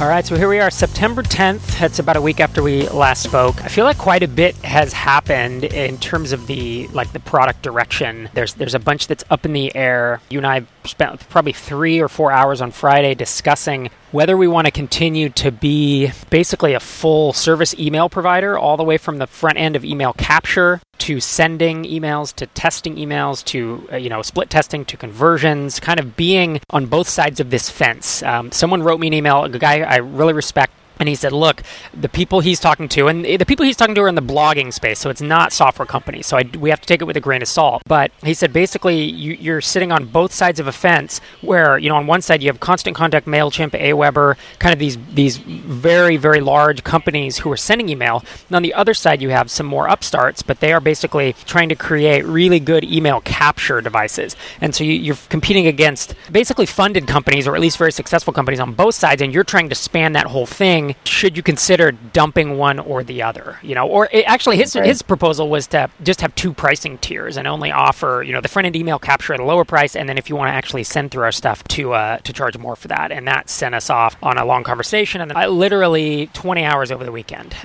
thinking and writing and talking to people and making notes and looking through things. And that I thought I had an answer coming in Monday morning, and then now since then I've had more conversations, and I really still do not have a good answer for this question. I do know that just thinking about it has made me, it's kind of lifted a wave of stress. I've been feeling fairly stressed for about a week or two, because I'm just wondering who's going to convert, who's really using this, does everybody still need this, is it good enough? It's all we're coming up on the end of a 3-week trial period for about 40 trial users. This is our first big, it's a pre-launch, right? It's the email we sent out a few weeks ago. And those people will be charged late tonight. And so this is kind of a day of reckoning of like, how many people will convert? And then over the next week, how many people will come back and be like, oh, you billed my credit card accidentally, I need a refund, which of course we give. And that starts factoring into churn numbers, What is the, we're going to learn so much here in the next 24 hours, and then so much in the next, 5 to 7 days, in terms of, is the product working as it is today, or do we need to take some evasive action and think about serving that other market that this guy was, emailing about, kind of not just the hardcore software people, but thinking about, bloggers and their needs and that kind of stuff. So that's kind of been what's going on, from my end. What are your thoughts on all that? Yeah, I mean, it's funny because I remember it feels like in some ways, a step back to be thinking about this kind of thing again. And I know it was back months ago, earlier this year, where we batted this around early on, whether we were going to send emails or just be a layer on top of existing providers. And one of the big reasons we decided to push ahead with our own autoresponder engine, basically, is because the major tools out there, MailChimp being the top one, it was very difficult to set up autoresponders. Autoresponders are not a first-class citizen in that app, as I like to say, because it's kind of bolted on to this email newsletter software, this ability to send follow-up sequences. So, the flow was not intuitive. We thought the workflow was really bad. And we also wanted to be able to control all aspects so that we could track conversions all the way through easily, and be able to see like when users open an email and then that fires off an event in our system that then qualifies them to be a conversion attributed to Drip and all this stuff that we thought would be, really difficult to do if we didn't control the email sending part of it. And so now just revisiting this, it's kind of interesting to circle back and see, now that we have so much more information. And I think we figured out that it would actually be somewhat easier to do than we originally expected. Yeah, that's been kind of interesting. Yeah, it has. And I've been in conversations with probably 4 or 5 people, and at this point it's split 50-50. Basically, half of them said, I would really just want to use Drip as the fastest way to build my list, but not as the actual email sending mechanism. And then the other 2 said, I already have MailChimp, and I already have ways to capture emails, but what I like about what you're doing is how easy you made it to get set up. I love the UI. It was just the autoresponder feature was a no-brainer, and if you do away with that, I wouldn't stay a customer. I have no reason to stay a customer. And so that's where I'm like, wow, it's possible we have a 50-50 split of people who would use it as a front end. It would be a less expensive product if we only went front end, if we were only the capture form. Right. We may have half the people who want to do that and half the people who want the whole bucket, in which case we need to figure out if we try to tier the product, right? Where your tier 1 is a lower price and it's just the front end stuff and you're using MailChimp to send the emails, and a tier 2 is more expensive and Drip is the whole shebang and you get all our fancy UI and conversion tracking and all that stuff. You know what it requires, honestly, is I need to email more early access customers. And I need to email more, get in conversation with more people who convert tonight. Right. We need more data. I feel like we've talked it to death, and I've thought about it to death. And at this point, we need just some more data points to help make that decision. I think both you and I would love to simplify the product, charge a little bit of a lower price, simplify it, throw out a bunch of the functionality. That sounds like a big weight off my shoulders, to be honest. But there's something about what we've built that it truly is unique. Yep, that makes a lot of sense. How about from a technical side? What's going on? I mean, I guess the funny part is, we've had trial users in there for 21 days, and what are you pushing live today? Pushing live the billing engine today. Right. So something most people would build on day 1, right? Right. Yeah. I mean, that speaks to how the approach we've taken for the whole product really is we added delete buttons right when people started asking for them, as soon as customers are actually in there needing to delete something. Similarly, we're just adding the billing engine right before we have to do our first wave of real billing. So yeah, it's good. It's rounding out, and I've spent a good amount of time on testing this thing and making sure that it's a well-functioning piece of the app without too many bugs in it. Yeah, so. Cool. That's exciting to me because we've already billed, I would need to look, almost $1,000 over the past couple months. So we do have revenue at this point, but I've been billing it manually, literally clicking a button, entering a value, and it's just a manual, bill to Stripe. And so this is really the first hands-free billing, assuming it all goes well. First hands-free billing we'll have. And then by next week, we should know a lot more based on how billing goes tonight and some other email conversations I plan to strike up.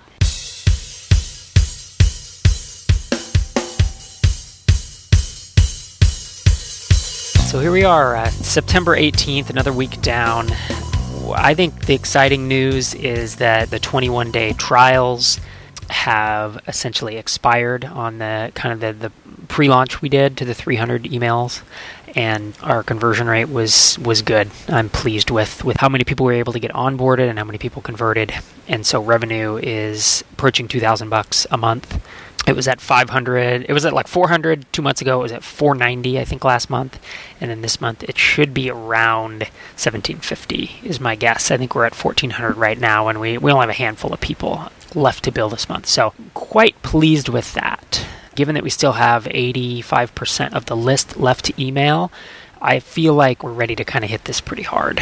And my original concept of emailing 300 just to test and then emailing the rest of the list has totally gone out the window, because the amount of time and effort it took to get those 300, it wasn't all 300, but the people that did sign up, to get them onboarded was enormous, because we're doing a lot of manual stuff. We're offering to build their course from scratch. Well, I shouldn't say from scratch. If they have content, we will build their 5-day mini course. Originally, I was going to charge for that, and that's one thing. Such a learning curve, or not a learning curve, such a learning experience to do that launch to those 300, because we noticed that people weren't getting onboarded. They just weren't paying originally it was going to be $299, and then I said, well, make it $99, and then I just said, well, let's just make it free for a week, and a bunch of people did it, and all of those people stuck around. And it's like, well, wait a minute. If our lifetime value, is way higher than that, which it should be, this makes no sense to charge for this. We need to get as many people getting value from Drip as we can, and in order to do that, let's create their courses from their content. So we still offer a higher end product concierge service where we will write it from scratch. I have an email writer, but no one's taken me up on that yet.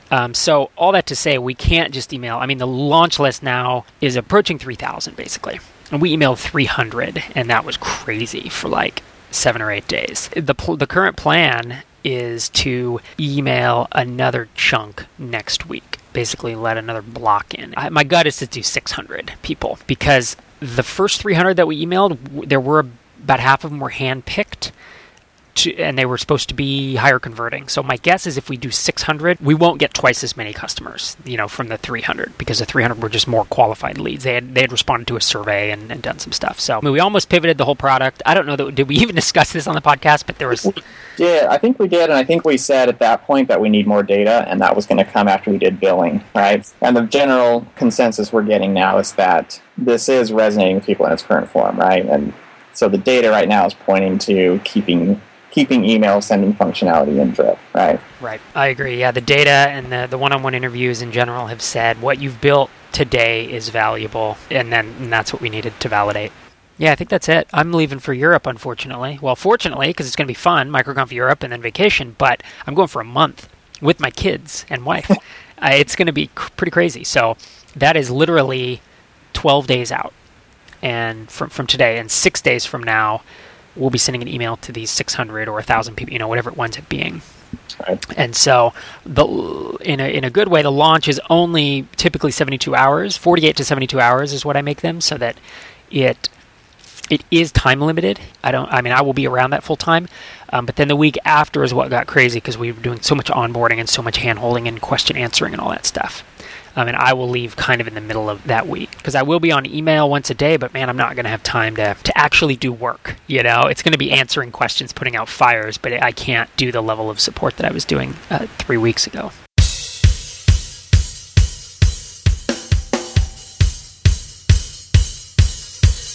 So we're 1 week later, September 25th, basically on the eve of me leaving for Europe for a month. Since last week, we have essentially launched to another 600 people via email. These were the first 600 emails that we got on the list way back when. And so they are definitely less likely to convert. They're just, some of these have been on the list for approaching a year, like 10 or 11 months. So we'll see how it goes. I also think a lot of the folks on this list, this is, the first place I mentioned it was my podcast. So you get that kind of the curse of the audience is you get 200, 300, 400 people on a list that are interested in seeing what you do, but aren't necessarily at a place where they're willing to pay $50 a month for a software product like this. Their businesses just don't support it. We still have another 2,100 to launch to after this, because the list just hit 3,000, which I guess is another milestone I hadn't even thought about, but I just ticked over the 3,000 mark. And so we've launched to just over 900. Realistically, I'm thinking about doing another launch to another 600 next week, because we've been able to handle it this time. So hopefully that speaks to the improvement of our onboarding and stuff. Maybe it just speaks to the disinterest of these people, and that they're not rattling the cages and installing the code and actually using the app and asking for new features. I think that's the update from my end. How about yours? Yeah, in the last week or so, we got a lot of our new fleshed out marketing pages live on the website. So we built out a tour page that has full copy and screenshots on there. Built out more of our pricing page with our new pricing structure that we've kind of arrived at. Oh, you did the terms of service. The terms of service, policy. yeah. Just a bunch of, it's kind of all the pages you need to truly publicly launch. Right. Yeah. It's good to get those live. And then since launch, or since our 600-person launch, we've just had a number of small requests, like you mentioned. Little things like, hey, can I subscribe someone using the JavaScript client without actually using the opt-in form? And, we have all that basically built into the client library already. We just have to expose an interface for it. So I was able to build that out in one day, and we could email them back and say, we are working on that right now. And a few hours later, it was there for them. And then we just got another request for can I manually trigger the opt-in form and show it? And we just now finished that minutes before recording this. So it's kind of nice to be able to iterate rapidly on some of these requests, and people aren't requesting things that are going to take weeks to build, which is nice. I like being able to move that quickly. It's such a luxury of essentially a 3-person startup, right, that we can do this, because if we were 20 people, you can't move that fast.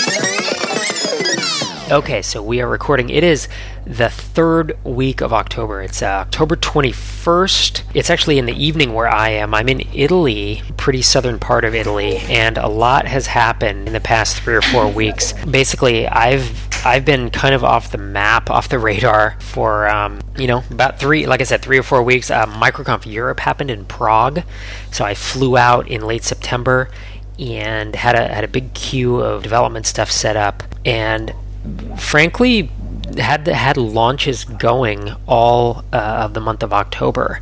There's a bunch of stuff that goes into that, but we had this 3,000 person launch list, and so we had launched to, I think it was less than 1,000 of those people that we'd launched to. Maybe it was just over 1,000. And so since then, a number of emails have gone out, and we've launched to another somewhere between 1,300 and 1,500 people while I was doing MicroConf Europe, and then while I've been on vacation with my family. You probably heard one of my kids running around. I'm in a kind of a small little apartment here in Italy, and it's loud. Bottom line is, a ton has gone on. It's been the longest gap between recordings that we've had since we started, and so we really are catching up, and we kind of wanted to catch up live and fresh, and we haven't really discussed a lot of this stuff. So that's where it stands, kind of from my end. I'd love to hear what's been going on from the development end, what your thoughts are, and just, I don't know, how things are going. Yeah, on the development front, we've been, I think in the first few weeks you were gone, we launched a few of our integrations. So we're now integrated with Aweber and Salesforce, which is good. Some integrations are some of them. You there? You dropped out.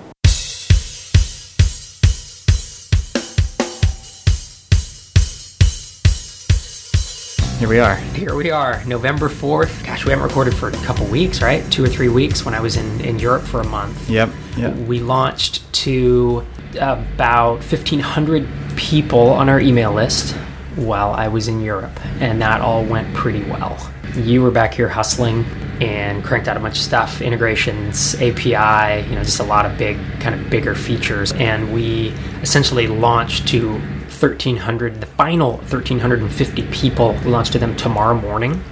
They've already received 2 of the 4 emails, of the launch sequence, and they know that it opens up tomorrow morning for them.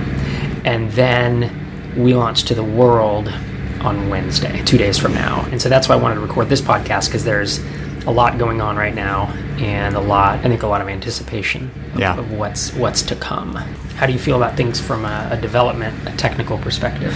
Well, I'm feeling good about the feature-wise. The app is functioning. We haven't had too many things breaking. The only thing that's kind of on the urgent horizon right now is some reporting issues. So some of our heavy analytics queries that show up on the dashboard, show all your unique visitors, how many people opened a form, how many people subscribed, all your conversion rate percentages. All these things are pretty heavy queries, and we're starting to notice for our own HitTail account, which has pretty high volume compared to everyone else, and then a few of our other high volume customers, they're just starting to see their reports pages time out because the queries are taking too long. And so we've had our DBA on that for the past couple of days. He's put in some indexes, and things are still somewhat slow. So that's kind of the most urgent thing I'm working on right now, is just trying to get those reports pages. I'd hoped we'd get further down the line before this would happen. Yeah. But it's just, we have real-time analytics essentially. And that's always, every time someone's website gets a page view, we get a ping, back to our server, and we log something. And it's just, with intensive apps like that, it's non-trivial to support that from a performance perspective. So that's that. Yeah, I'd agree with you. In terms of features, we have hit kind of what in my mind is a 1.0. Now that we have the API, we integrate with MailChimp, Aweber, Salesforce. We have these big top-level things. Split testing is done in sequences.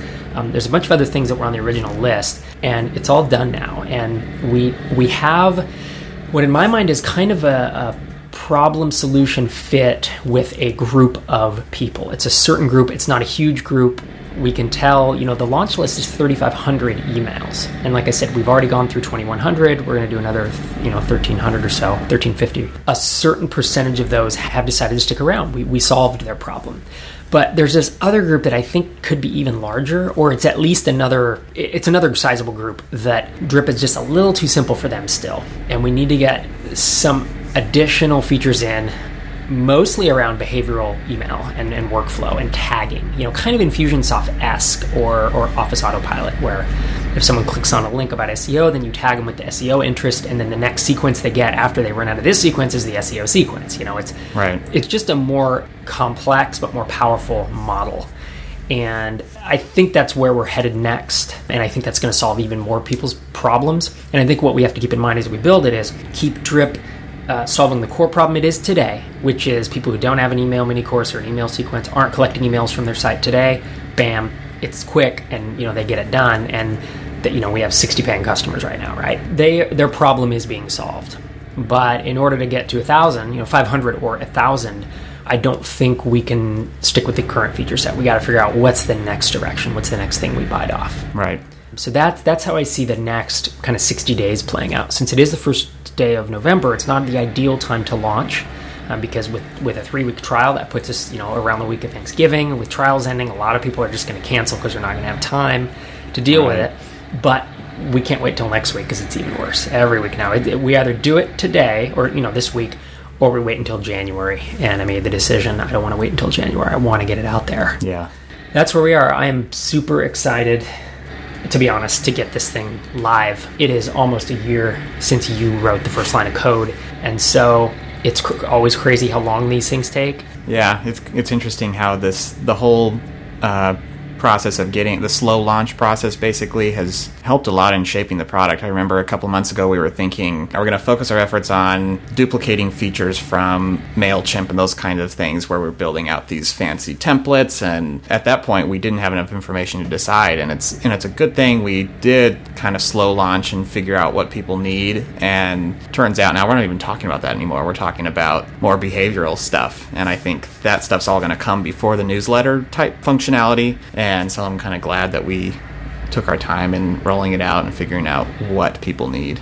Yeah. What's funny is people have been asking me for a couple months, hey, when are you launching Drip? And I was like, I'm launching it every week to like 300, 600 people, Yeah. It's felt, since we've had paying customers and production use for so long, that feels like it's live to me. Because it is. It just, you can't come and sign up from the homepage yet. Right. But gosh, 3,500 people have had the opportunity to sign up. There's some apps that don't get 3,500 people interested in it in their entire lifetime, Yeah. So we're kind of ahead of the game there. Yep.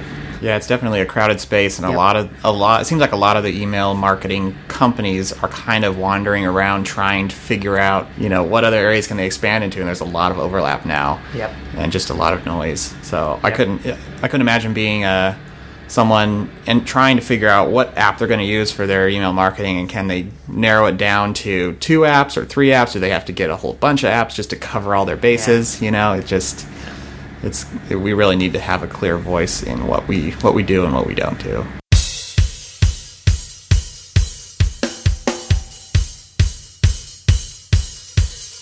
So it's November 12th. It's a week after our last recording, and it's a week after basically our public launch to the world and our launch to the last 13 or 1400 people on our email list. Frankly, it feels like a lot has happened since then.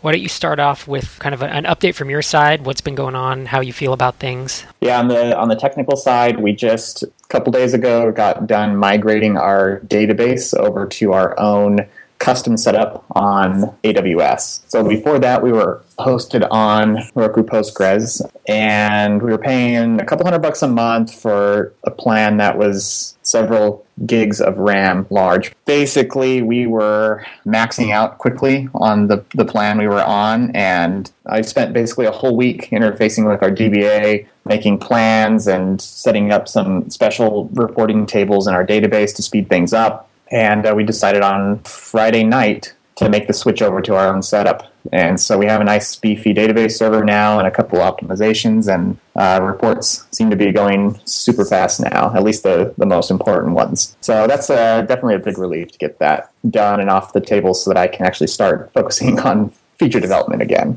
Yeah, last week may have been one of the more stressful weeks of the project of the last year. Yeah. Just because with the database having issues, it's a big deal. You know, or at least it feels like a big deal. To be honest, everybody cut us slack because we were in touch with them. We let them know we've disabled it so you can use it, and we're going to get this fixed quickly.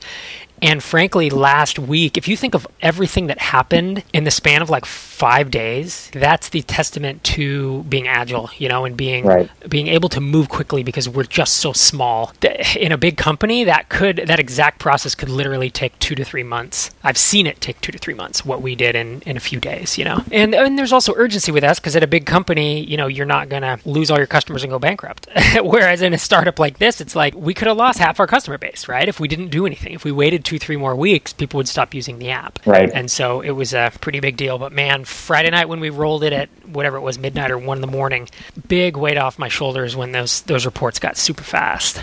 Yeah. And that was actually when I could enjoy the public launch because people were coming up saying, congratulations on launching, because we launched on Tuesday or Wednesday. And I didn't feel that relieved about it until that 1 a.m. part Friday night where I felt like now we're launched and we're stable. Like when the app's not stable, I'm not stable. I think I'm going to put that on a t-shirt. That's a good one. Yeah, I mean, it grinds on you, man, because it's like you do all this work. We worked on this for a year, all the marketing and the development and just all the promotion and getting people into it and getting the onboarding and everything. And you can lose that quickly if you have, fail whale moments. It's so cool to have, there's literally a couple hundred people semi-actively using the app. They're either paying us or they're pretty serious trialers. And so that's when you start to see the edges. I feel like we're really smoothing out the rough edges of the product. Right. All the feature requests that are coming through are really small. Like we have an API now. We have 2 APIs, right? We have all the major features built. Everything now are little tweaks,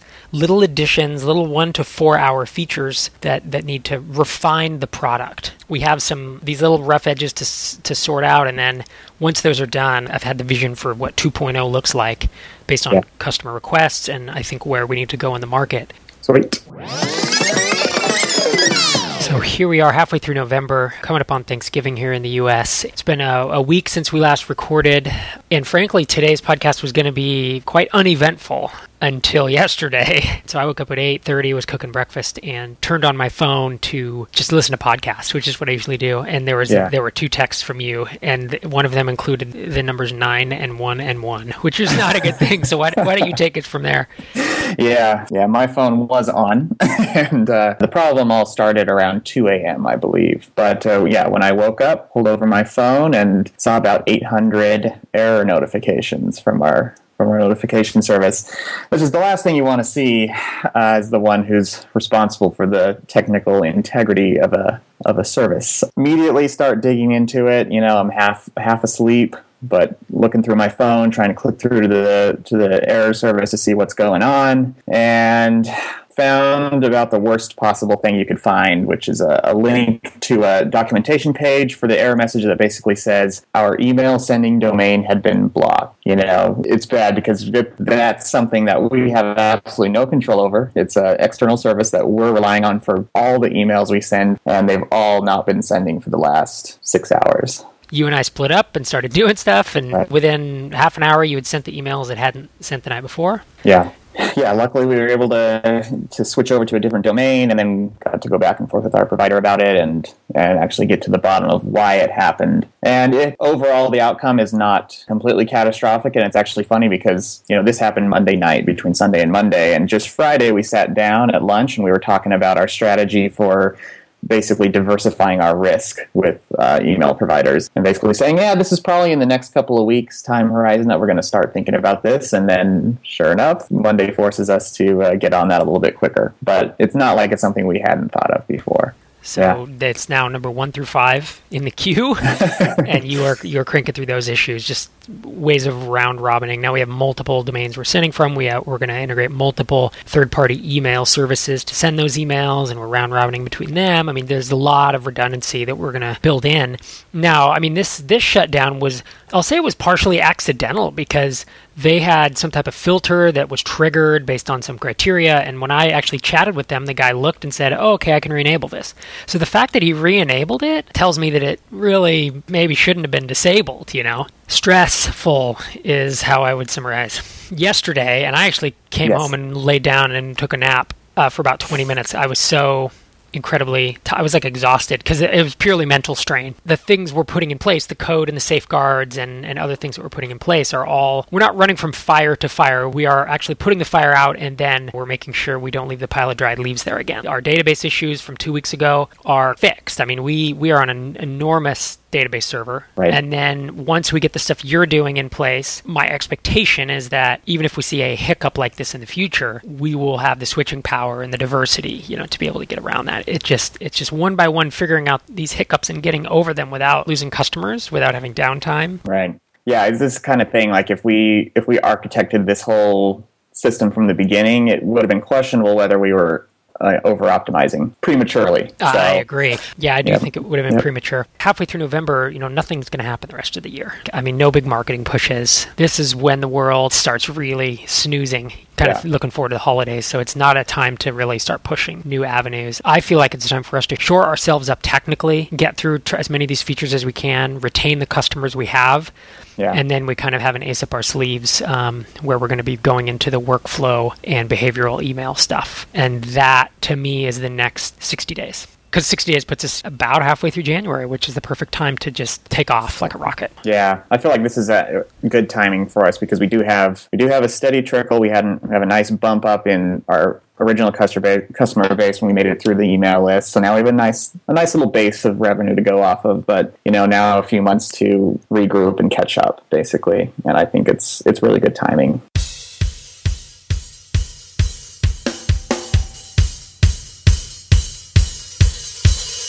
So here we are approaching the end of November. It's just a couple days before Thanksgiving in the U.S. What's going on new in the development side? So this past week, I spent most of the week building out redundancy in our email sending system. And now that's all live and working. And so now we're distributed across 10 different domains or something like that across several email providers. So it feels really good to have that done. Aside from that, now we just kind of went through and took another high-level look at the development queue to kind of plan out what exactly our next 60 days are going to look like. And so spent most of yesterday kind of putting our estimates on everything, and then and now you're going through and just kind of putting some of the shorter tasks at the top and then figuring out what's top priority now. One of the big features is this email. It's like workflow or a rules engine that kind of moves people in and out of different campaigns based on their actions they take, and sends them different emails based on actions they take. Right. And that's kind of our next big push, big killer feature. I think we've had it requested a lot, and I think there's space in the market for simpler version of that. Then the other news is it's approaching the end of the month, and we launched at the beginning of the month. So a lot of 21-day trials are coming due, and people are migrating to customers. And we had a really nice billing night last night in terms of volume, highest night we've ever had actually with Drip. And so this month looks like it's going to be several $1,000s of recurring revenue growth over last month, and that's in line with my estimates. Are we staying on the hockey stick right now? Yeah, we totally are. Actually, it's so funny when you have this big email list, because you do hockey stick, because you can email 1,500 people. It feels good. It feels good to be wrapping up the year, and there was a point where I was concerned we weren't going to launch before the end of the year. And I pushed it pretty hard to get emails sent and get folks using it while I was in Europe so that we could send this last batch of emails and launch publicly in early November. And I'm glad we did.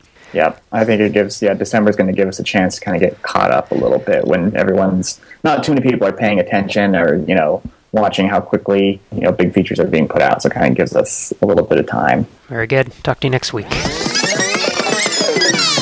All right, so here we are. It's December 3rd. It's the week after Thanksgiving. Basically, all of the launch emails that had gone out in early November either converted or not at the end of November. And so we had a very solid revenue growth month, and revenue just peaked out over 7,000 of monthly recurring. It was a very awesome growth month. It was in line with expectations, but it exceeded I'm a pessimist, so I kind of say, oh man, it has to be over $5,000 or I'm going to be really upset. Anything over that is gravy. Right. So that's where I am with it. Yeah, that's cool. It's kind of cool to watch the metrics, watch the monthly numbers tick up, and then we're also tracking some of our other metrics, and to watch those get closer and closer to where we want them to be is kind of cool to watch. Right, like churn and lifetime value. Yeah. Paid. Like those are all so out of whack because of this. You do a time-sensitive or a time-pressured launch via email, and you get a lot of people in who otherwise wouldn't have started, so your numbers are off, and churn is off, and all that stuff. Right. But yeah, you're right. As time has ticked on, we're starting to see them move into the ranges that we want them to be long-term. So what's ahead for us? It's first week of December. We know we're not going to be launching anything major in the next 4 weeks.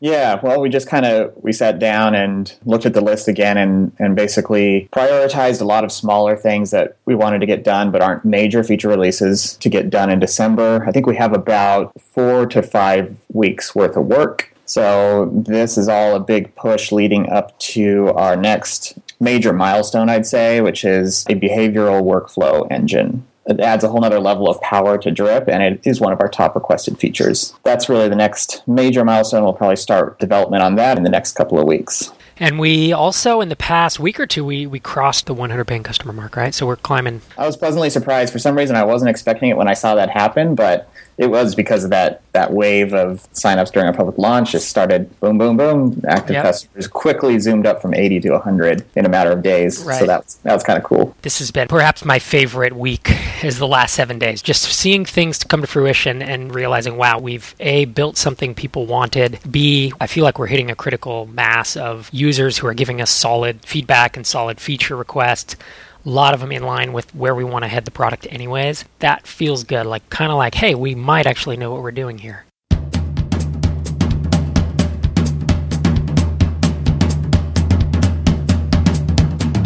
Well, here we are. It's almost 1 year since our last recording. It's crazy. I know.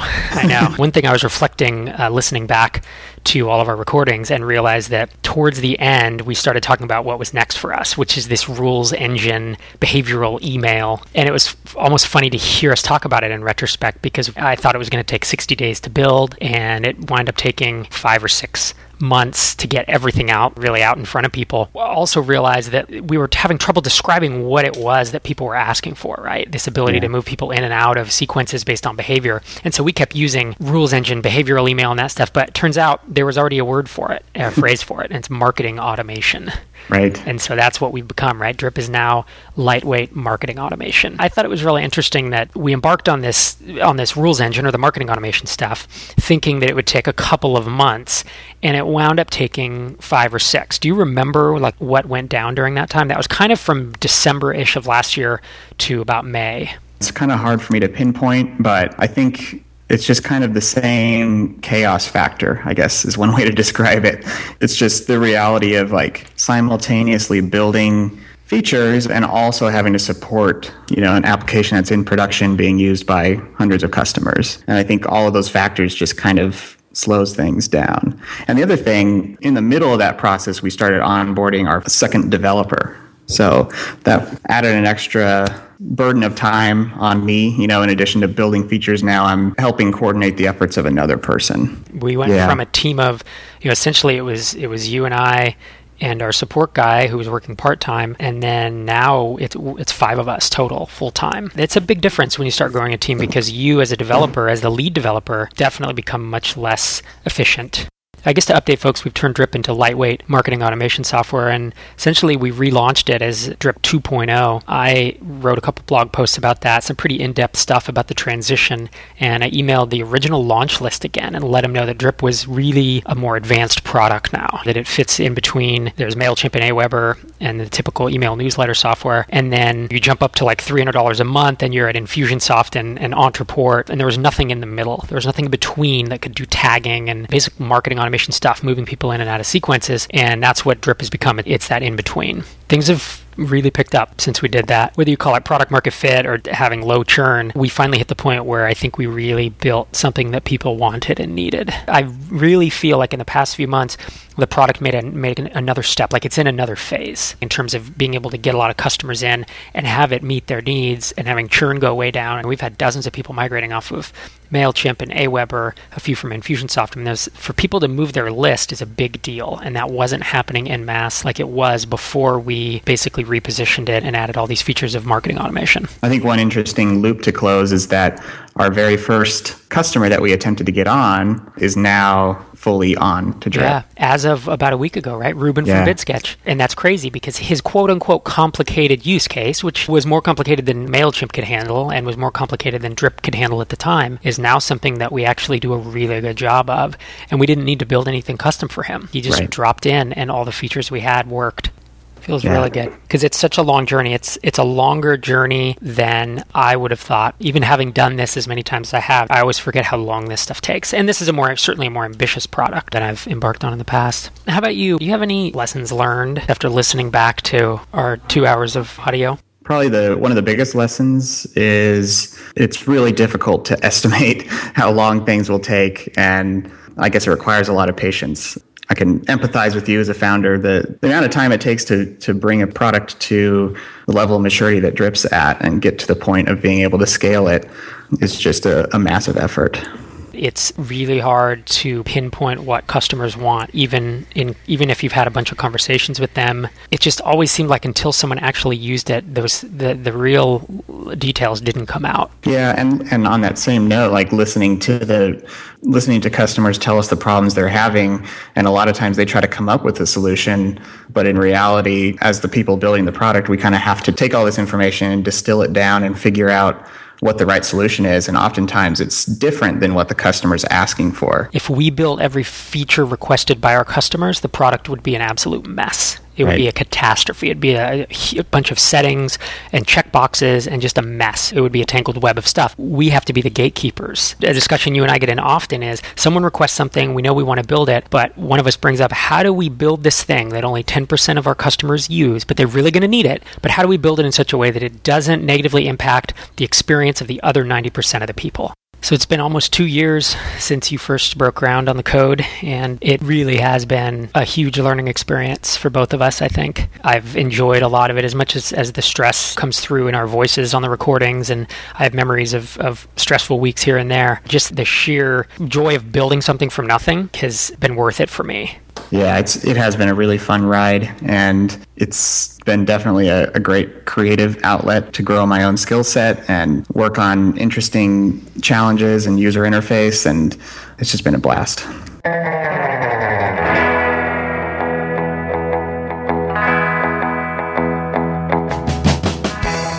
This audio documentary is made possible through the generous support of Drip. Drip is email marketing automation that doesn't suck. Forget static email newsletters. Drip enables you to send customized emails to your subscribers based on their behavior. If you've outgrown your email marketing software and find yourself adding hack after hack to keep up with your needs, visit getdrip.com to move from the dark ages into email enlightenment.